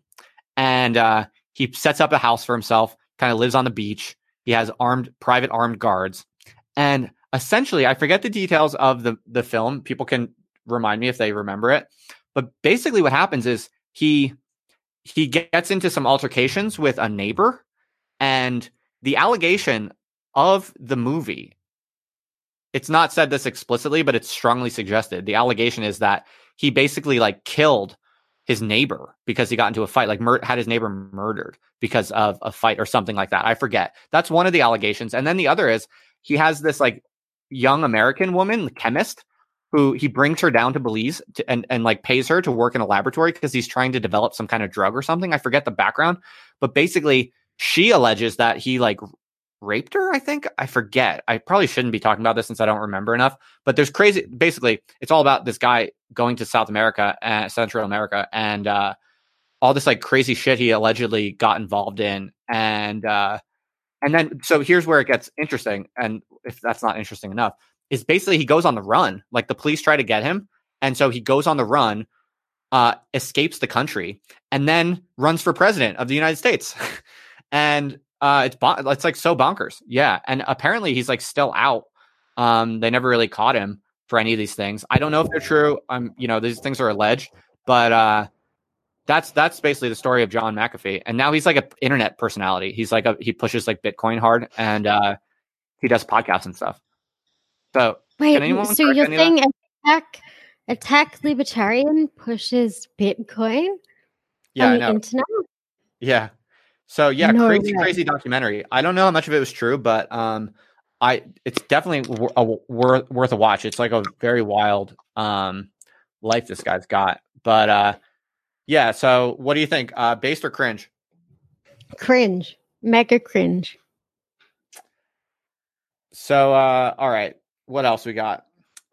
Any interesting questions, comments from the chat? Thank you to Mr. Julius Caesar for the $20 super chat. So now with 2 super chats, we're at $30. That means Ben will get $15 when he leaves tonight. Are you happy, Ben? Oh, yeah. Excellent. Now you'll be able to eat at least rice and beans tonight. Yeah. Yeah. So Amy, I have an unpaid intern here. How do you feel about that? Am I very naughty? None of my concern, as long as they're there voluntaristically and they're of age of consent. That's fine. Yes, that's right. How old are you, Ben? That's right. I did check that before. Amy, so are you like a big fan of unions? Fan of? Like based or cringe? I mean, based. See, I lean towards many institutionalized unions can be involved in a lot of cringe. But do you kind of think that if we could, any institution filled with humans, right? But do you think that if we could rejuvenate unions, and if there was a turn to bring unions back in a big way, that could be like a really good ticket to what we want? Or no? Well, I mean, it depends what we want. Communism, like everything for everyone. No one suffers. No one's poor. People are still going to suffer in a Yeah, I didn't mean that. materially equal Yes. world. You're right. I just meant no one's poor. Everyone has all the resources they need to have a dignified life. Mm. Whether they suffer or not is a different question. Yeah, I mean, to my mind, it's such a long-term like vision that sort of, I mean, unions could only ever be like an interim step of sorts in like a much larger process, right? Like, you're not going to rejuvenate a union movement and then like somehow they magically like institute some communist end state before I die. Like, that's ludicrous, you know? So, Right. but like certainly I think given the structural conditions of the present, like that is the most useful and effective way to halt capital, especially like this is, I think, something that's not talked about enough, like the extent to which production chains in the neoliberal era have been made so fucking efficient that actually like work stoppages and strikes can fuck with a company a lot, a hell of a lot more than it used to in say like the 70s or 80s, because those chains are so lean now, right? Like and because like there's also like like there's just so many less like buffer points throughout the process that like if you start fucking shit up, it starts like really actually impacting production a lot more quickly. So True. I mean, that's that. Yeah, I hear that. Especially before like, you know, before a majority or even significant minority of jobs are automated, like we're still in a pretty low degree of automation in terms of like the mass working class still has jobs, you know, like we haven't yet reached a point where we have like self-driving cars and like, you know, most fast food restaurants are automated or anything like that. Like it is still ultimately predominantly humans that are doing the majority of the grunt work in the majority of businesses worldwide. So I saw an interesting take that you had on Twitter the other day. I believe you are on the record as being very pro cat whistling, or what you call wolf whistling, I think in other countries. You know, this practice. Yeah, I mean, I'm not pro or anti. I just think sounds like that, you're a fan of it. Like you enjoy when people do it to you. Yeah, I don't mind it. Like I find it flattering. It's fine. It's harmless, you know? Like, dude, I would be happy if people did it to me. Like catcalling is not the same as like verbal assault or people being abusive, right? Like I'm not saying, like I enjoy people screaming like repugnant shit at me in the street. Like, no. But like I think there's very much a class dimension to this whole like it's inherently bad for men to show any kind of interest in women ever. Like to me that just like teaches us all to be like totally sterile, like unhuman, unfeeling, like automatons, except for like when we go home to our like polycule full of other weirdos that we met on Reddit, right? Like, I just think engaging with like the human beings in the world around you is pretty, like, it's not dangerous. It's not that difficult. Like if someone's doing something you don't like, you can ask them not to. Like, I just think it's a class project designed to like facilitate like, just resentment of people you think are not worthy of you. Right. Yeah, definitely. Like working class people are the people who tend to catcall. How about sexual advances in the workplace? Are they at work? I mean, define sexual advances. I mean, mostly I would say no. That's not prudent. That's not cool. I think it's more base than people give it credit for. Like if you like were subtly mutually flirting with someone to the point where like you both wanted to spend time together outside of work, that's fine, right? Well, I think that sexual harassment within the workplace is actually a traditional form of economic redistribution in some sense, because I was thinking about this recently. Yeah, I mean, but so was a dowry and like giving someone a donkey to marry your daughter. Like, I don't think that really tells us much of anything. I don't know. That seems like a pretty good deal. No, but you get what I'm saying, which is that there is there were kind of traditional, kind of egalitarian mechanisms built into these things that, But they weren't egalitarian because kind of. the ugly or the stupid girls of the working class didn't have methods by which they could advance their interests in terms of like. But if you were marrying up, if you were a hot girl from a working class family, you could get money by letting the boss sexually harass you and then marrying him. You could get a lot of money that way.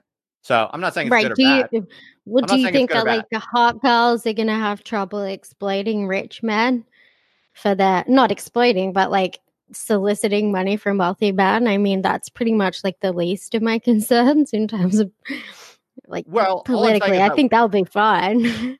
Well, no. There are hot hustling chicks that are gonna like extract money from horny men who have more money than they do. Like that, I think that's like the oldest thing in the world. I think we'd have trouble regulating that out of any system. No, but here's the thing. To extract money from rich men in today's day and age, you have to be pretty high IQ because you have to navigate like complex internet systems. Whereas back in the day, you could be low IQ and from a poor family, and you could marry into money just because you were hot and you had like nice boobs or a nice ass or something like that. You didn't need I think that was probably like pretty limited number of decades in which that was possible, to be honest. You think? I don't know. Yeah. It seems like that was the norm for like most of the time up until now, where now like women are not like poor, low IQ women who are attractive are not allowed to get a piece of that rich man's money anymore because the way they used to do it was in the workplace. I think it's just a hypothesis. I don't know. What else? Oh, that reminds me of something. Right. So what do you think about individual differences in ability? Are you woke on this or cringe on this? Between who? So how should I put this? Like psychological sex differences, for instance. Do you think that's a false myth pushed by the radical right, or do you think that's basic science? Oh, as in like, so for instance, like people like natal like boys and natal girls might have like psychologically might have psychological differences. Yes. So average personality traits, for instance, are going to be different for if you look at just the men and then you look at just the women.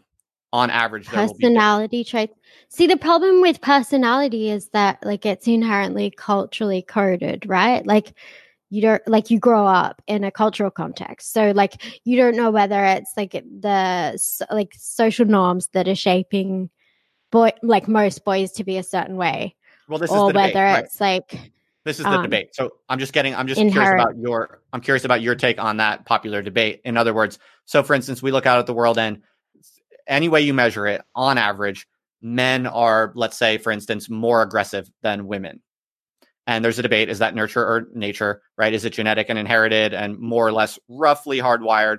So it doesn't mean that technically. Right. Or is that just a factor and we're talking, social conditioning? We're talking averages, yeah? Yeah. Like, in general, men as a group have a tendency to X. Right. With the knowledge that, like, the upper extremity of women might overlap with like some of the lower men and stuff. Yeah, I mean, I think you'd be hard pressed to argue like against that. Well, it's you'd definitely be sort of pushing uphill against the weight of the evidence at present. So I agree with you. I think that's a non-controversial scientific finding that there are different differences in averages across the sexes. If there was something that like emerged scientifically that could sort of put an end to that kind of debate, that like really said like, no, this is like totally culturally conditioned and here's why, and like we can reproduce this effect or take this effect away by doing X, like I'm open to that not being the case. I'm not going to rule it out. Right. But like until such a time as fairly self-evident set of generalizations is, you know, a mechanism by which it's like becomes clear that that's not the case, then Yep. I think that's the Just is what it is. Get I think over that's the it. correct scientific position. What is interesting though is I'm sure you're aware of this though, that I think the average person on the left who identifies as a leftist who let's say has a bachelor's degree or more, the average person will say that that's false. It's all just social construction. Like that radical social constructionist. Yeah, well that's not even radical. That's okay, a very, well, very are they gonna tell that to their trans friend who wants to take hormones? That Right. gender is just a social construction. So if you are a woman, you don't need to you don't do need anything hormones. physical. Socially constructed. Yeah. Yeah. No, definitely. That's a contradiction there too. Yeah. That's what I mean with all the work cloths. Like all you have to do is take that logic and apply it to like any other situation and it starts to tie itself in knots. Like you don't even need to argue with them. Just ask them to like reconcile two totally contradictory statements that flow from the shit that they say. Like it's not even difficult. But do you think that this actually is really important for organizing left-wing projects or organizing, a more equitable system, whatever you want to call it? I don't want to get bogged down in terminological confusion. Yeah, like to cut to the quick, I think that if you're just like, to my mind, like a left project is one of changing the distribution of power. And the distribution of power doesn't give any fucks about your gender and your sexual orientation and your race, not in any robust or reliable or predictable manner. And so I think that most allegedly left movements are trapped in an entirely liberal set of predispositions with a bunch of relatively wealthy liberal people. And so they just get trapped in social liberalism, and none of it has anything to do with questioning the system or rearranging resources within it. So right, I just don't really care about that shit at all. But what about this? Tell me if you think this is true and reasonable, or you think it's reactionary and fucked up. My belief that, like, I've been making the argument that one of the major problems for like socialists or people who are trying to organize, a more equitable redistribution of power, as you say, is that they don't take differences in ability seriously. And so, like, for instance, I think that which type of ability? Well, so if I was, for instance, like if I was like in the DSA or something like that, I would be like, we need to be honest about the fact that some people are stupid and they're not really good at doing things, and that some most people are stupid. So what? Right, but some people are really smart and they're really good at doing things, and we should be more frank and efficient about putting the people who are good at doing things into roles where they do things, and people who are not good at things, don't give them responsibilities or powers because they're not really able to do things. Like just being more honest that's like, and rigorous about that. Do you think that's good or bad? I mean, yeah, we shouldn't give like cognitively difficult tasks to people who are dumb, obviously. But like the thing about something like a DSA, or I say that, and people tell me I'm evil, reactionary. No, I agree with you. I think it's obvious. It's a tautology. You're literally arguing we should put the competent people in charge of tasks they're able to handle. Literally, the only alternative is arguing for the incompetent people to be in charge of tasks they cannot handle. It's a totally preposterous argument, right? Like, of course, you can't take the alternative position. However, structurally, within that organization, but that's a fucking radical anarchist organization that is committed to some form of like democratic consensus. And so when the majority of people are pretty silly, and they each have a vote in that radical anarchist setup, then you're going to get pretty silly decisions and pretty silly attempts to execute them. Right. I totally agree with that. I mean, we have people in the chat who are basically kind of saying what you're saying. So I just want to clarify something real quick. Like, people are kind of in the chat, they're saying, duh, Justin, everyone knows that. Different abilities, different tasks for different abilities. People, like, if you're saying that everyone knows that, you have not recently tried to like be an organizer in a radical left. No, I have, but see, what you're missing is like, if you say to people, most people are silly, let's give certain jobs to the people who aren't silly, you're literally asking them to give up some degree of power. they all have a stake in this radical anarchist project that tells them everybody is identical. Right. Or whatever it is they're being told. So, Right. like, you're asking them to vote to give up power to one degree or another. You're asking them to, like, Right. suddenly say, oh, actually, somebody needs to be in charge. And the primary politics of these people, particularly because they're like middle class kids who've not really had to do a whole lot up until this point, their primary like animating sentiment is fuck you, dad. And so you're literally coming to a bunch of kids whose whole politics is fuck you, dad, and saying, oh, we need to have like a few dads in charge. What do you think their response is going to be? Yeah. Their response is going to be fuck you, dad. Yeah, that's a good way of putting it. Very well put. You know? But I think the number of those people out there is like way larger than you might think. Or at least like from what I'm getting. It's not though. What? I have no investment in. I have very little hope in DSA as some form of like socialist organization. To my mind, like the best they could potentially do is spend the next year and a half organizing for Bernie Sanders. To the extent that they can do that, I'll shut the fuck up about them. Beyond that, I just don't really care. Yeah, so you're very based on Bernie Sanders, right? Yeah, but I'm under no illusions as to what he could potentially do. Right. That's cool. So we have another. Bernie Sanders' failure is better than the success of any other candidate. Right on. Okay. So we have another question from the same person who sent us the last question about John McAfee, Mr. New. Right. Okay. Or Mrs. New. We have another $10 super chat. Thank you for sending us another super chat. Because I'm sorry to this person, by the way, that we totally neglected your question last time. So this time we're going to answer your question very promptly. So here's the question. This person is very interested in John McAfee. In fact, I would even wager that possibly this person is John McAfee, who's trying to get a sense of how he's perceived in, you know, the other life subculture. So the question is this, and this one has your name on it, Amy. So this person doesn't give a shit about my stupid opinion. They want your opinion.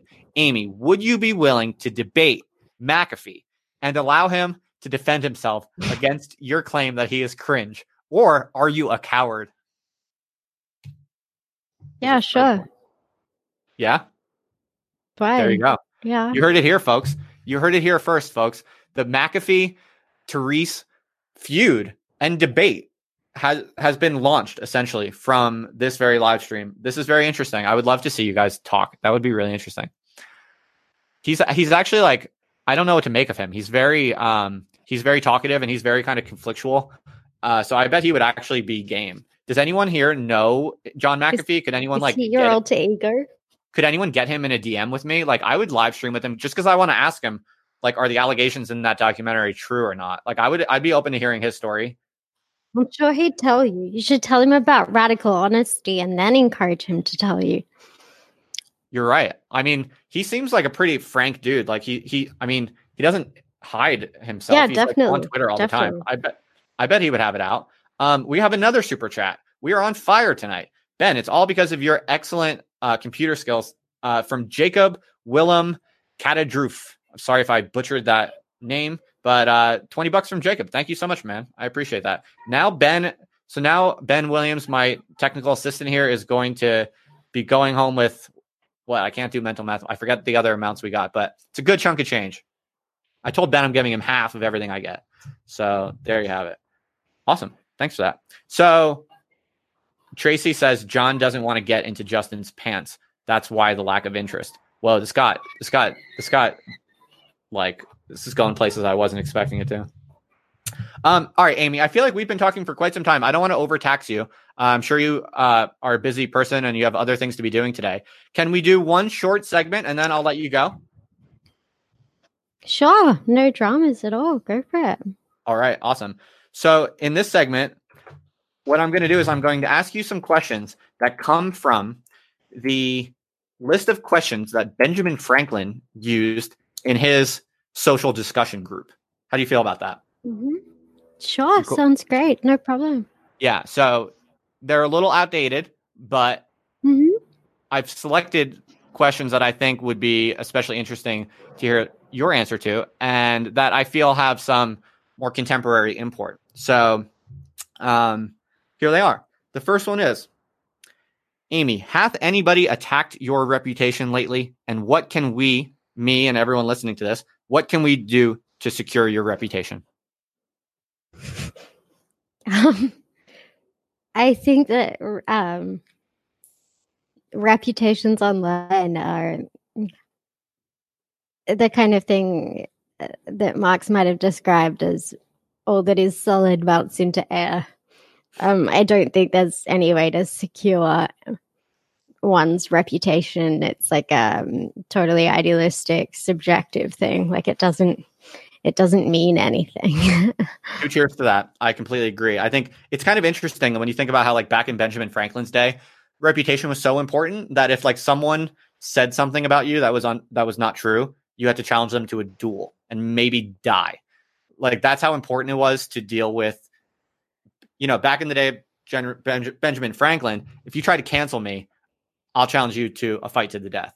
So it actually... Well, yeah, I mean, there's an honor in it. They have to fucking own what they're saying and say it to you. Whereas now, you have 12,000 neckbeard kids, like, with crumbs and jizz over their keyboard in mom's basement, like, saying shit that they're not even committed to. Like, I'll have people say horrifying things to me and then, like, 2 weeks later, just like send me this random like heartfelt apology that they didn't mean it at all and they weren't thinking. And I'm just like, yeah, you can't take that shit seriously. Right. People aren't committed to it. It's just transient shit that but then again, if types out of their fingers, who cares? But if we did as a culture take it more seriously, there would be less of it. So like that was the whole point of dueling. Like really?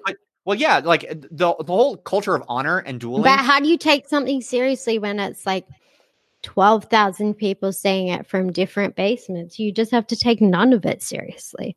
Right. Well, that is ultimately what because they're not committed to it. I'll still take it seriously if someone comes to my house and says, "I'll take you." Yeah, then I'll duel them. Nice. Don't tell John McAfee that though. Yeah, I don't want to know about that. I don't want to know about him. He just got arrested? Yeah, I think that's maybe why he's... Like this minute? Today, it looks like. Oh, shit. Yeah. He was arrested and I guess like released. Yeah, extradition treaty? That dude, like, he probably escaped from jail. He's a madman. So we have another question. We're going to interrupt my segment. We'll return to Benjamin Franklin's prescient questions in a minute. But the question is from Jacob Willem Katadroof for another super chat for $10. Thank you, Jacob. You're a very generous, beneficent benefactor. The question is, it's for you, Amy. Again, no one cares about my stupid opinions. Amy, can you talk about your position on globalism and borders? Right. Okay. Yeah. I mean, I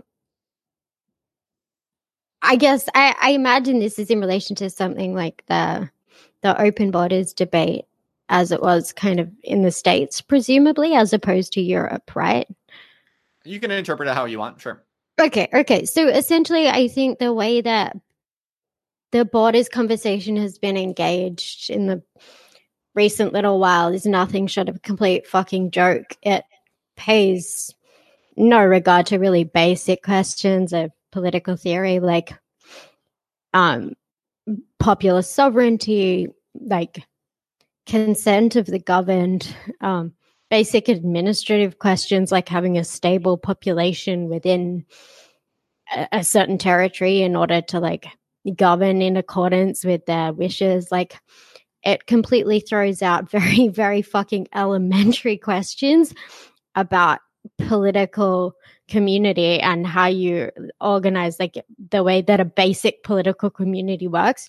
It throws them the fuck out the window in favor for this, like, moralizing liberal sentiment that's completely unmoored from reality and is essentially about a bunch of very wealthy, privileged jerk-offs in cities who materially benefit from illegal labor.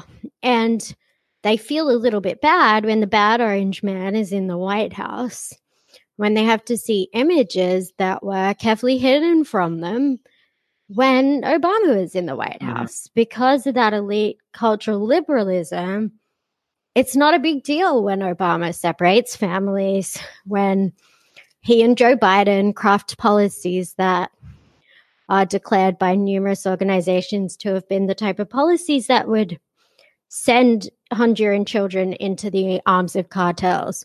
No one gives any fucks that he deported more people than any president in history. In fact, half of the images at the beginning of this conversation around borders were from 2014. Those kids in cages, right? So, like, the whole conversation right now is a rhetorical device designed to animate like liberal sentimentality to get them to vote in the midterms and get them to vote next year. Like, it's not anything to do with any kind of integrated political community where people of deprived nations would have a greater stake in collectively deciding the future of the planet or their lives or anything meaningful. It's just like liberal moralist bullshit that pays no mind to political economy. The people hyping it, according to all available figures, are the type of people who have sufficient capital that increased migration materially benefits them, whilst it decreases the livelihood of the diverse working class at the bottom. And so, like, just don't fucking talk to me about open borders until you're prepared to politically integrate communities. Like, you can't have open borders and like integrated societies in terms of the labor pool if you don't have a single set of laws or a single political body that governs it. I think that's a very based take. Very based. Thank you. I'm glad that person asked that question. That was a very good. that was interesting to listen to, and you got a standing ovation. In the chat, by the way. Oh, thanks. So there's another question. Oh my God, we're being overloaded now. That's okay. Are you in a rush to go, Amy? I don't want to keep you rush. No, I'm good. I'm not in a rush. It's so good. No drama. Are you enjoying yourself, by the way, Amy? Totally. I'd make an excuse and leave if I wasn't. It's fine. Oh, nice. I'm glad to hear that. Thank you.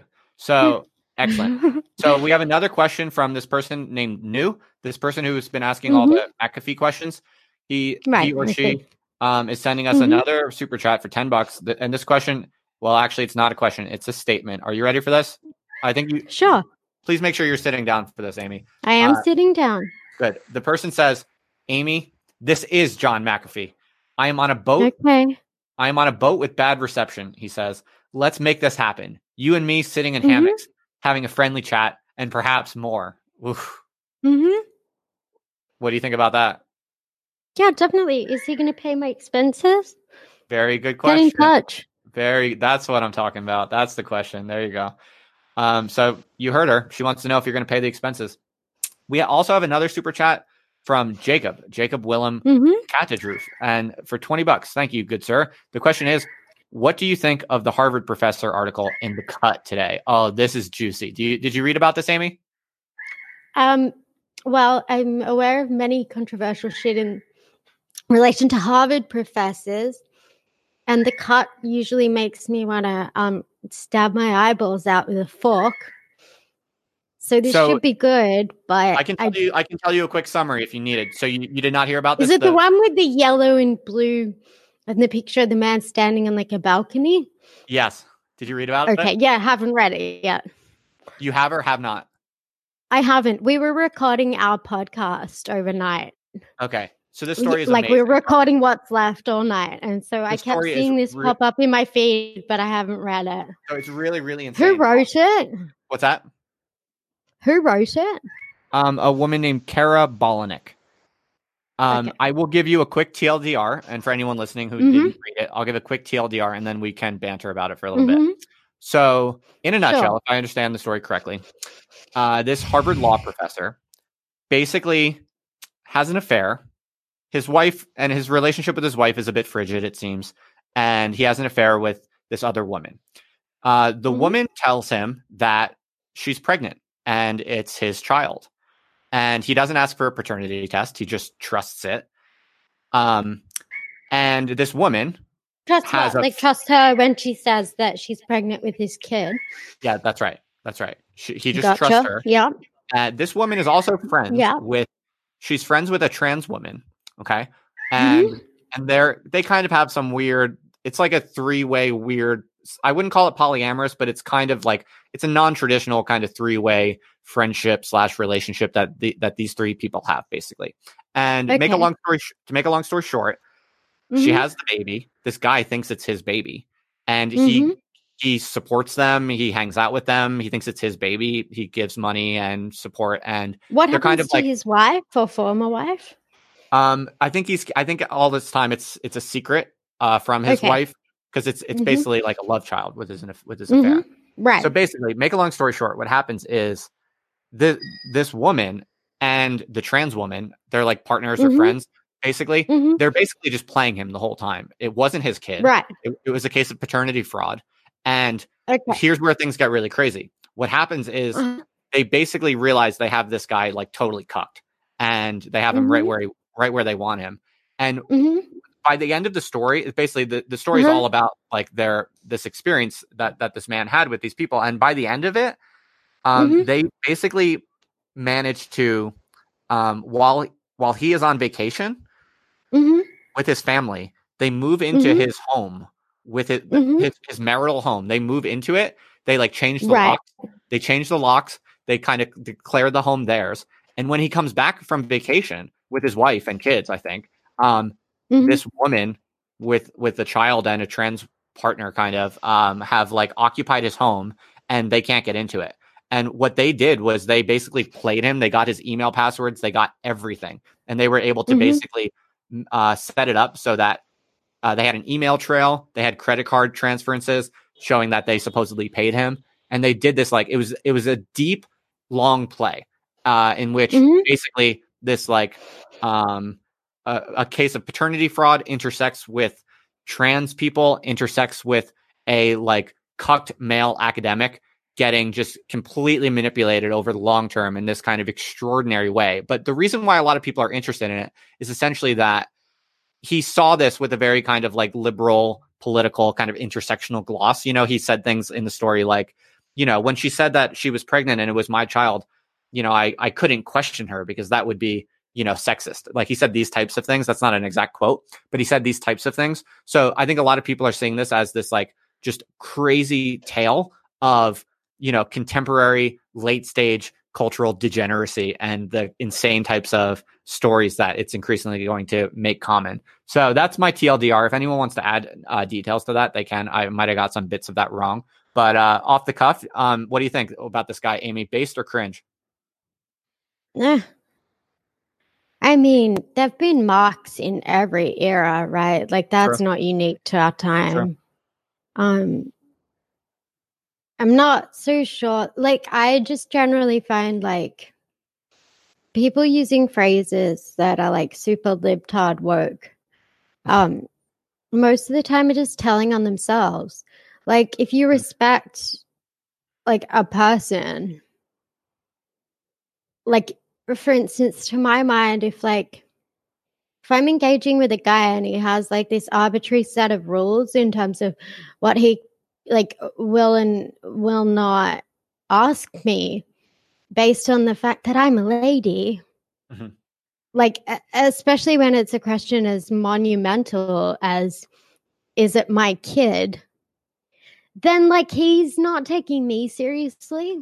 You know what I mean? I think there is something fundamentally sexist in the notion that like, oh, well, I couldn't ask her that because of feminism or something. Like, I'm not quite sure. Like, there was no feminist meeting where women sat around and said, well, we just get to be manipulative cunts and no one gets to question us. Like, that's not a feminism that I am familiar with or respect, right? Like, adults should be able to speak to one another with dignity. And, like, this just sounds horrible and really abusive.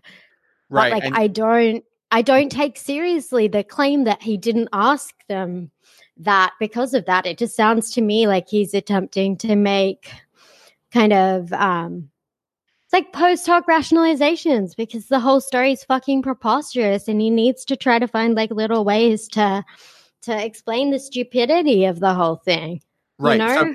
So, no, that's an interesting read. So one little detail that is interesting though is that, well, you said that you said your first response was that there have always been marks. You know, people have like this have been being manipulated in this way since time immemorial, and that's true. But what's kind of unique about this that makes it very perplexing is that he's a professor of decision making. That's actually his. Oh expertise. no, that's if you look at the data, that's unsurprising. Like there's very little correlation between people's ability to live functional lives and their academic discipline. Absolutely. I don't see the two as correlated. Like they routinely do studies that suggest like ethics professors are completely fucking unethical, shit like that. Like that's right. That doesn't surprise me at all. That's absolutely correct. That's right. But I just think the reason why this has a particular kind of resonance right now, and people are seeing it as a particularly vivid. Oh, it's very memeable. Well, yeah, it's totally like meme worthy. The idea that like look at this fucking decisions professor. He couldn't like organize his way out of like the corner store. Right. So yeah, that was the story that the question was referring to. So that was an interesting chat. So I just have a couple more questions off Benjamin Franklin's list, and then I will let you go carry on with your day, Amy. This has been fun, by the way. I'm really enjoying Likewise. having you here. So the second question I wanted to ask you is, do you know of any deserving young beginner lately set up, whom it lies in the power of this group, us gathered here today, to encourage? Beginner?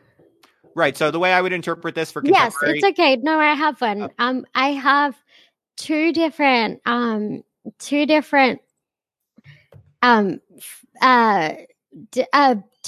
projects that different friends have started. Cool. They're both podcasts, so I would like to encourage them and encourage everyone else to encourage them. Excellent. What are they called? One is called Good Old Boys Podcast, and the other I'm just grabbing the name of. Sorry, won't be a sec. That's okay.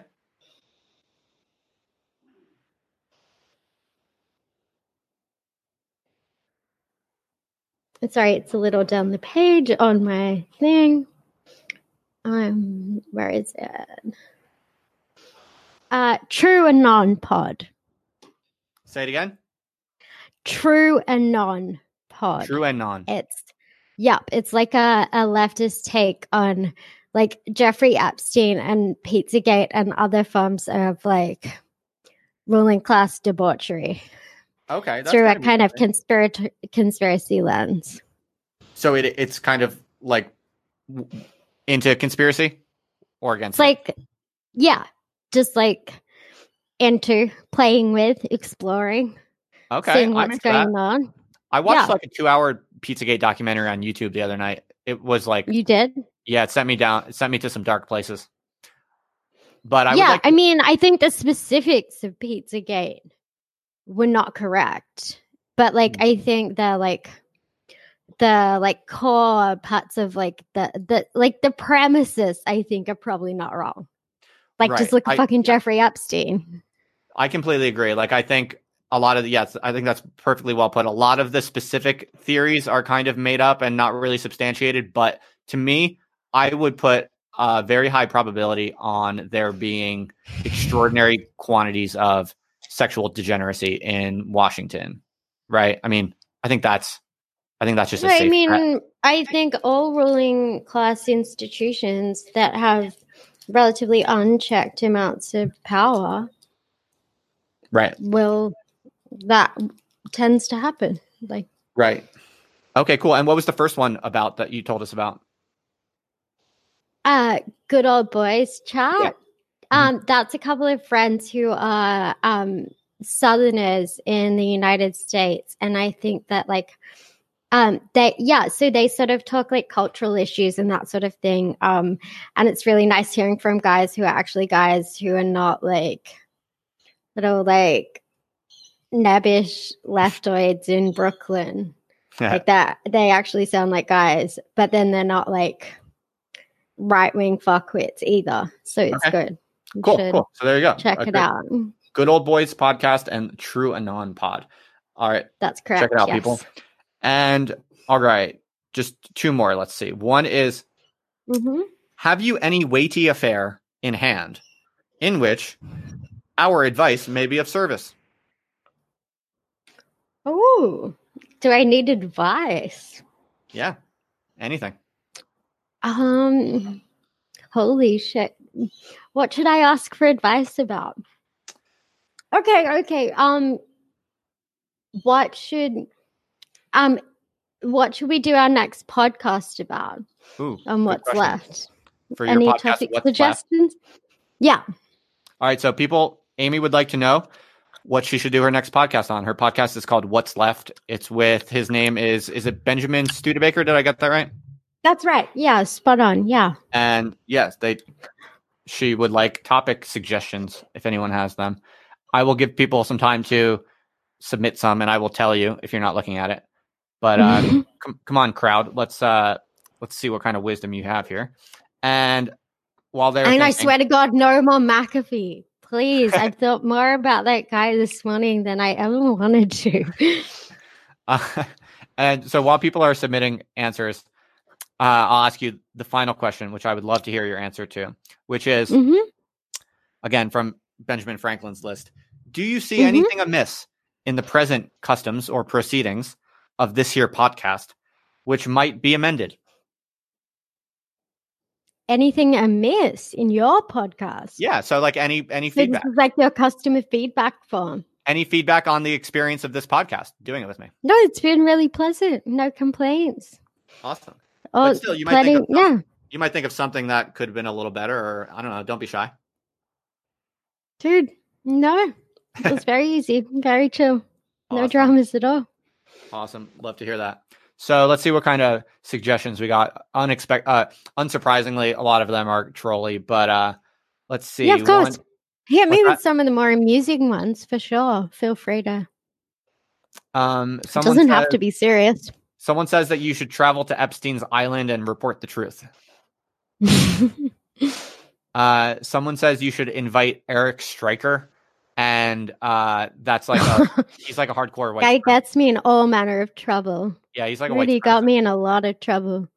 I had the audacity to like a tweet of his, and I got cancelled by a girl that looked like a dude from Harvard Divinity School. She really? got very angry, and like all of the blue check losers were yelling at me for days.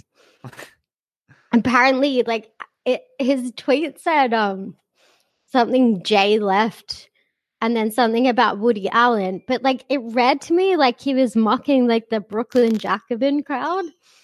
And because I was just like quickly reading something, and then I just hit like literally like 7 minutes later, I got this psychotic post from this like thing looking creature who was screaming at me about like, why did I like a known fucking, what's it called, Daily Stormfront agent's post, and like that I'm anti-Semitic because of the Woody Allen and all this shit. I'm like, bitch, I didn't even know any of these things. Fuck off. Like, you're telling on yourself. Why do you read Daily Stormer? Like, I don't know some random account that has no, like, what, like, get a grip. Also, why are you watching my account, you freak? I don't follow you. You don't follow me. Like, what's happening here? Yeah. Anyway, I don't agree with Stryker's politics, but, like, at the very least, they're not, like, obsessive little fucking vulture worms that just, like, schlep around like looking to fucking attack people over their Twitter likes. Like I couldn't think of anything more pathetic. I feel like I want to go to Australia. I feel like Australian people are like interesting. I feel like you have a kind of energy that it's hard to find in America. Like I feel like I've known other Australian people who kind of have your like attitude. Would you say there's a kind of particular Australian kind of streak that I would say like vaguely. Obviously, it doesn't apply to everyone, but I think Aussies are pretty no bullshit. Yeah. And I think there's kind of like an antipathy towards pretension. Right. of many kinds. Like, cool. I like that about you. yeah. So there are other good suggestions actually coming out now. So one is, and a few people, someone said this and then someone else said they seconded it. Scroll up a little bit. It's, they say public transportation and driverless cars would be a good topic. That is kind of an interesting question, or like a prompt for thinking about. Public transportation should be totally free, covered by the state. Right. Driverless but I think what they're saying we're is not there yet. But I think what they're saying it? is you should talk about how that updates in the context of driverless cars. That's kind of an interesting question, I think. Okay, all right. I'll have a think about that. I'll take it under advisement. Right, because like as AI intensifies and as driverless cars get increasingly sophisticated, if you wanted robust public transportation, then the government would have to decide what are the appropriate parameters for AI and stuff like that. So it would essentially be like an ethical kind of democratic decision about how the AI should be programmed. And you can have really interesting debates about. Right, of course. Yeah. So like they're effectively like a bunch of like reanimated trolley problems, basically, in terms of what you load the algorithm to do. Yeah. That's right. So that's kind of interesting from the perspective of your podcast. I think that is a good suggestion. Another one is someone says, do a podcast episode solely on niche Twitter drama. I don't know if you would want to do that, but it's a proposal. Someone says, we try to avoid like getting too much into stupid Twitter shit on the podcast.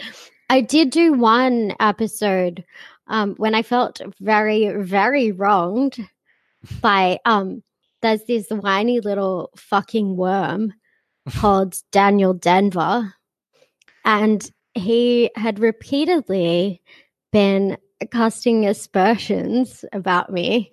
Oh yeah. And he did that earlier this year, and I did do an episode sort of outlining what he was doing, but we sort of looked at it through the lens of like political economy. So if anyone's interested, that one's out there. Okay. Small fun fact. I kind of knew Dan Denver back in the day in Philly. We were in like overlapping circles. I didn't know him personally, but I kind of knew him. Like he probably would know my name. I'm not sure, but just a fun little fact. So, all right. Someone says you should talk about conspiracy theory. Someone says do a podcast with Bronze Age pervert. Do you know who that is? I know. Yeah, I know who that is. You should do a podcast. I can't say that I follow him, but I can't imagine that would. I imagine that would make the angry hordes particularly excited. So in other words, on brand for you. Yeah. Allegedly. Another question from Jonathan DeFranco. Curious what Amy and Ben think about Bernie making token concessions toward IDPOL liberal priorities in order to not completely piss off a wing of the party. That's a suggestion. I feel like you guys probably do talk about that, don't you? We do, but I'll give like the briefest answer that I can. Bernie basically needs like a very, very, very different set of campaign staff in order to run the kind of campaign that I would advocate. Keep going though. Yeah, absolutely. I think that you can't for a second lean into liberal framings on any of those issues because they're totally unjust and you cannot win with them because they're contradictory. And I think that, unfortunately, because we live in a world filled with liberals, Bernie and his campaign team have a tendency to sort of argue technocratically as to why, even on identitarian terms, Bernie is the best candidate. So rather than rejecting the premises of like the shitty IDPOL jerk-offs who are trying to make him the bad guy, his staff will tend to say things like, well, sure, he could do, more people of color outreach. But here, look at all these polls. He's doing really well with people of color. And I just think that's such a ridiculous concession to make because ultimately, like, the reason that they're talking about identity is a way to attack Bernie. It's a way to mystify the class antagonism that exists between the type of politics he's advancing and the material interests of the people asking the questions. And so, like, one of the few areas of attack that they have left on him is identitarian, because he happens to be a white guy. And if you look at his history, he's been correct on every issue for the past 40 or 50 years, right? So they have nothing material. They have nothing serious. They couldn't find any scandals in his past. They couldn't find any, major political problems with him. So they're just weaponizing identity. And the moment that you give an inch to that, they'll take a motherfucking mile. The whole thing is a bad faith ruling class discourse. You just have to fucking reject it from the outset. Booyah. Agreed. Very based. Even though I didn't hear a lot of that, I think I know what you said, and I agree. Sorry I took so long. I had to piss like a racehorse, and I took so long because I was holding it in for like an hour. So good to know. I'm glad you feel relieved now. Sorry. Feeling relieved? Too much Feels information. a little better? Yeah, very relieved. Feel great now. Good. I'm glad. Glad to hear. What else we got? Can you scroll down a bit? People are saying, see if there's any other good ideas. Oh, but up a little bit more. Sorry. Public transportation and high-speed rail. Okay, people, I guess, are really interested in... The high-speed rail is such a fucking meme. Yeah. There's a show in Australia called Utopia, and it's like totally taking the piss out of government planning, like bureaucracies and agencies. And it basically, like, every time an election's near, they'll get the minister of the government in, and he'll want to do like announcements and photo ops about high-speed rail. It's just like the thing they do when they have no other ideas and there's an election coming up. So like that to me is what high-speed rail is. It's like a publicity opportunity. I don't know, man. I would love a fucking bullet train, like one of those trains like they have in China that go super fast. Like how fast do they go nowadays? Like 500 miles per hour, I think. Am I making that up? Yes, of course. But do you have like an autocratic party who can actually institute grand projects like that? No, you don't. You mean Bernie Sanders can't do that? He's not a fucking magician. I mean, you don't have a command and control economy. Like he can't do magic. Okay, the max speed is 217 for a train. Yeah, miles per hour. Oh, that's bullshit. That's weak. That's weak. We need to accelerate. Like, if you want speed, why don't you go libertarian? They have jetpacks. Do they? Mm-hmm. I mean, that's the whole idea. That's why they don't need to invest in shared infrastructure. Everyone has a jetpack. I would take a jetpack. That's the accelerationist platform. It's jetpacks for everyone and like super high speed trains. We have to get the trains to 500 miles per hour. Great. It's functionally indistinguishable from libertarianism. Awesome. Well, there's some overlap there. So, Geo Penn says, invite me on the podcast. We will talk about right-wing fuckwittery. Someone says, Amy, go on Cumtown. I'm sure you get this a lot. People are constantly telling me, go on Cumtown, go on Red Scare, go on Cumtown, go on Red Scare. How does Woody fit into it? Who the fuck is Woody? Woody Allen. Yeah. So, this I learned subsequently because I'm not fucking obsessed with like these bizarre details, but allegedly that's some kind of reference to Woody Allen, which is, I guess, de facto anti-Semitic. I mean, yeah, I didn't delve too deeply into it, but I think that's the reference.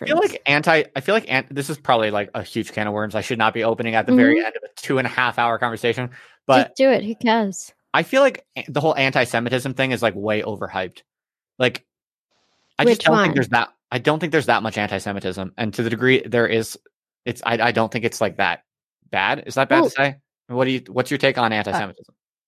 I just think it's predominantly used as a pretext for Israeli aggression and for Israeli interventionism in foreign governments and for like kneecapping people who are going to be anti-Zionist in government. Oh, right. And I'm not the only one saying this. Like the work of Norman Finkelstein and Noam Chomsky. Also, the other will confirm that. the other based in red pill take here is just that Jews are on average, they have higher IQ genetically, but I because mean, I don't need to look at that. Jews in like the first world are generally a very materially comfortable population. And to my mind, racism or, racist hostility is not something that exists in people's hearts and minds in a way that I have access to. It's stuff that is institutionalized. It's about excluding people from social institutions. And that's not something that exists in the West on the basis of Jewish identity. So right, there's that. it's not something that needs to be politicized in that way. I was just going to say that Jews on average, Ashkenazi Jews on average, are smarter, and that's great for them. That's cool. But what happens is leftists who reject the possibility of genetic differences across groups, they end up, it's actually leftists who say it's bad to talk about genetic differences across groups who essentially empower and stimulate all of the crazy conspiracy theories against Jews, right? Because if you're not allowed to just say, oh, they're smarter on average because there are differences across groups, well, then why do they do so well? That's why people start thinking like, oh, well, if you look at the success of Jews in academia and making money and all of this, if you're not allowed to just say they're smarter, well, then you have to come up with like crazy conspiracy theories. So in a weird way, there's this kind of but I just think that's that's neither chicken nor egg, right? Like maybe they have a bunch of cultural practices that tend to be more generative of certain things. I think there was also like a bunch of shit that happened in the Middle Ages in terms of not allowing, like Christians weren't allowed to do certain professions. Related to money. That's definitely true. But it's that interacts with genes, so it's called culture-gene interaction. So it's over long periods of time when there's like relatively stable, kind of geographically consistent and constrained breeding over long periods of time, cultural norms can affect genetic selection, and that's what happens. Okay, like kind of like epigenetics, that sort of thing. Kind of. That's a little bit different. That's a little bit different, but that's a little shorter time frame. It's kind of a similar idea. So that's most likely the empirical story there. But if you're not allowed to talk about IQ differences across groups, well, then you have to invent like crazy conspiracy theories. So in a way, the like anti-IQ discourse empowers and generates the maybe that crazier anti-Semitic takes. I mean, it could be, but like, to what extent are those like crazy anti-Semitic, like silly stories? To what extent are they materially impacting anyone's life? I would suggest they're not, because we have the types of institutions that don't facilitate that. Like, and also like when many of the worst things have happened en masse to Jewish people, it was well in advance of the invention of the IQ test. So like, I get what you're saying in terms of discursively, but I just don't think that's like a predominant factor. I just think that like there's a collective kind of psychosis about Israel because there's this like guilty hangover about the fact that most of the Western world turned a blind eye to the Holocaust as it was happening. And so now we've decided that in some way of like cosmic justice, we turn a blind eye to the Jewish people in Israel doing the exact same fucking thing to the Palestinians, only at a slower clip in like a very tortured and methodical way. Wait, you mean you think the Holocaust really did happen? Dude, that's so blue pilled. No, I'm just kidding. Totally kidding. Any other good suggestions? Yeah.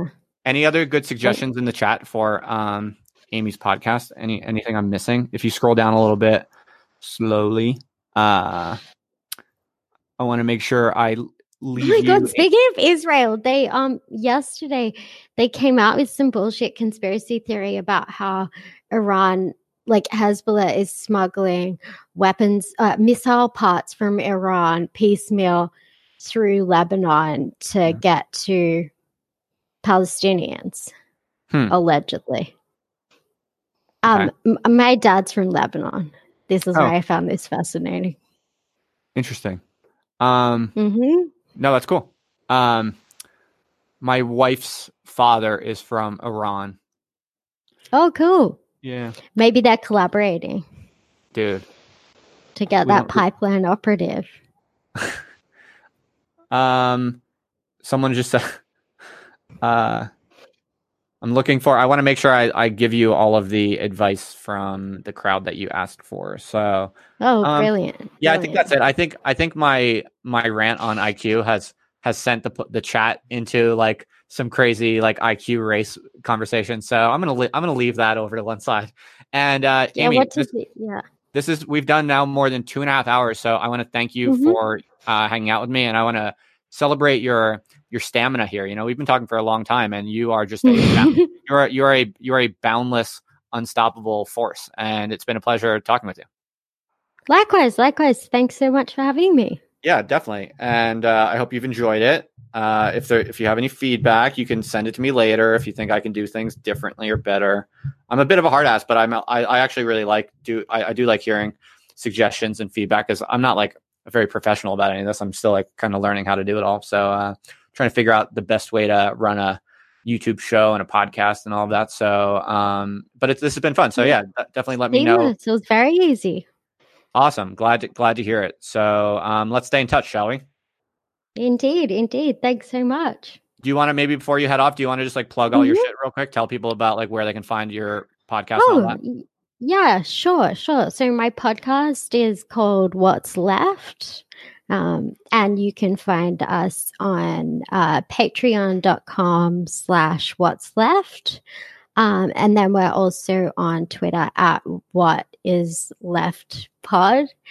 And then yeah, we're in all the like major podcast directories. And then also I'm on Twitter at Amy, AIMEE,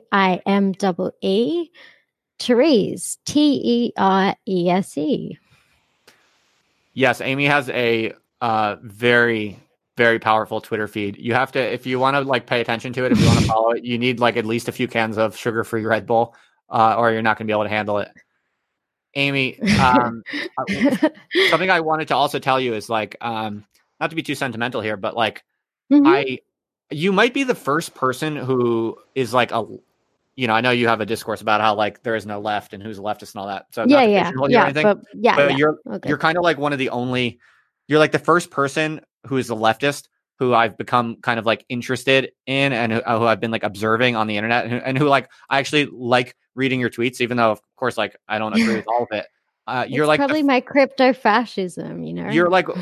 Well, you're like I just wanted to give you the compliment that I think the first leftist who I've like wanted to talk with in person that I can remember. Because like ever since I kind of ever since I quit the organized left, I basically just like I'm still friends with some left-wing people like in IRL, but I generally I haven't really wanted to talk with leftists. There's like, a lot of psychotic crazy people. Like, there are so many psychotic crazy people, and they're the ones who are like kind of like the most visible. So I've kind of just been like for months I haven't really been talking with that many left-wing people, and I just haven't been paying attention. I haven't wanted to pay attention to the takes, let alone talk with very many leftists. And I think you're kind of the first person who I've kind of come across in the wild who's a leftist, who I'm kind of like, who I'm just like, I got kind of interested in your whole like kind of, internet persona, because it's just like,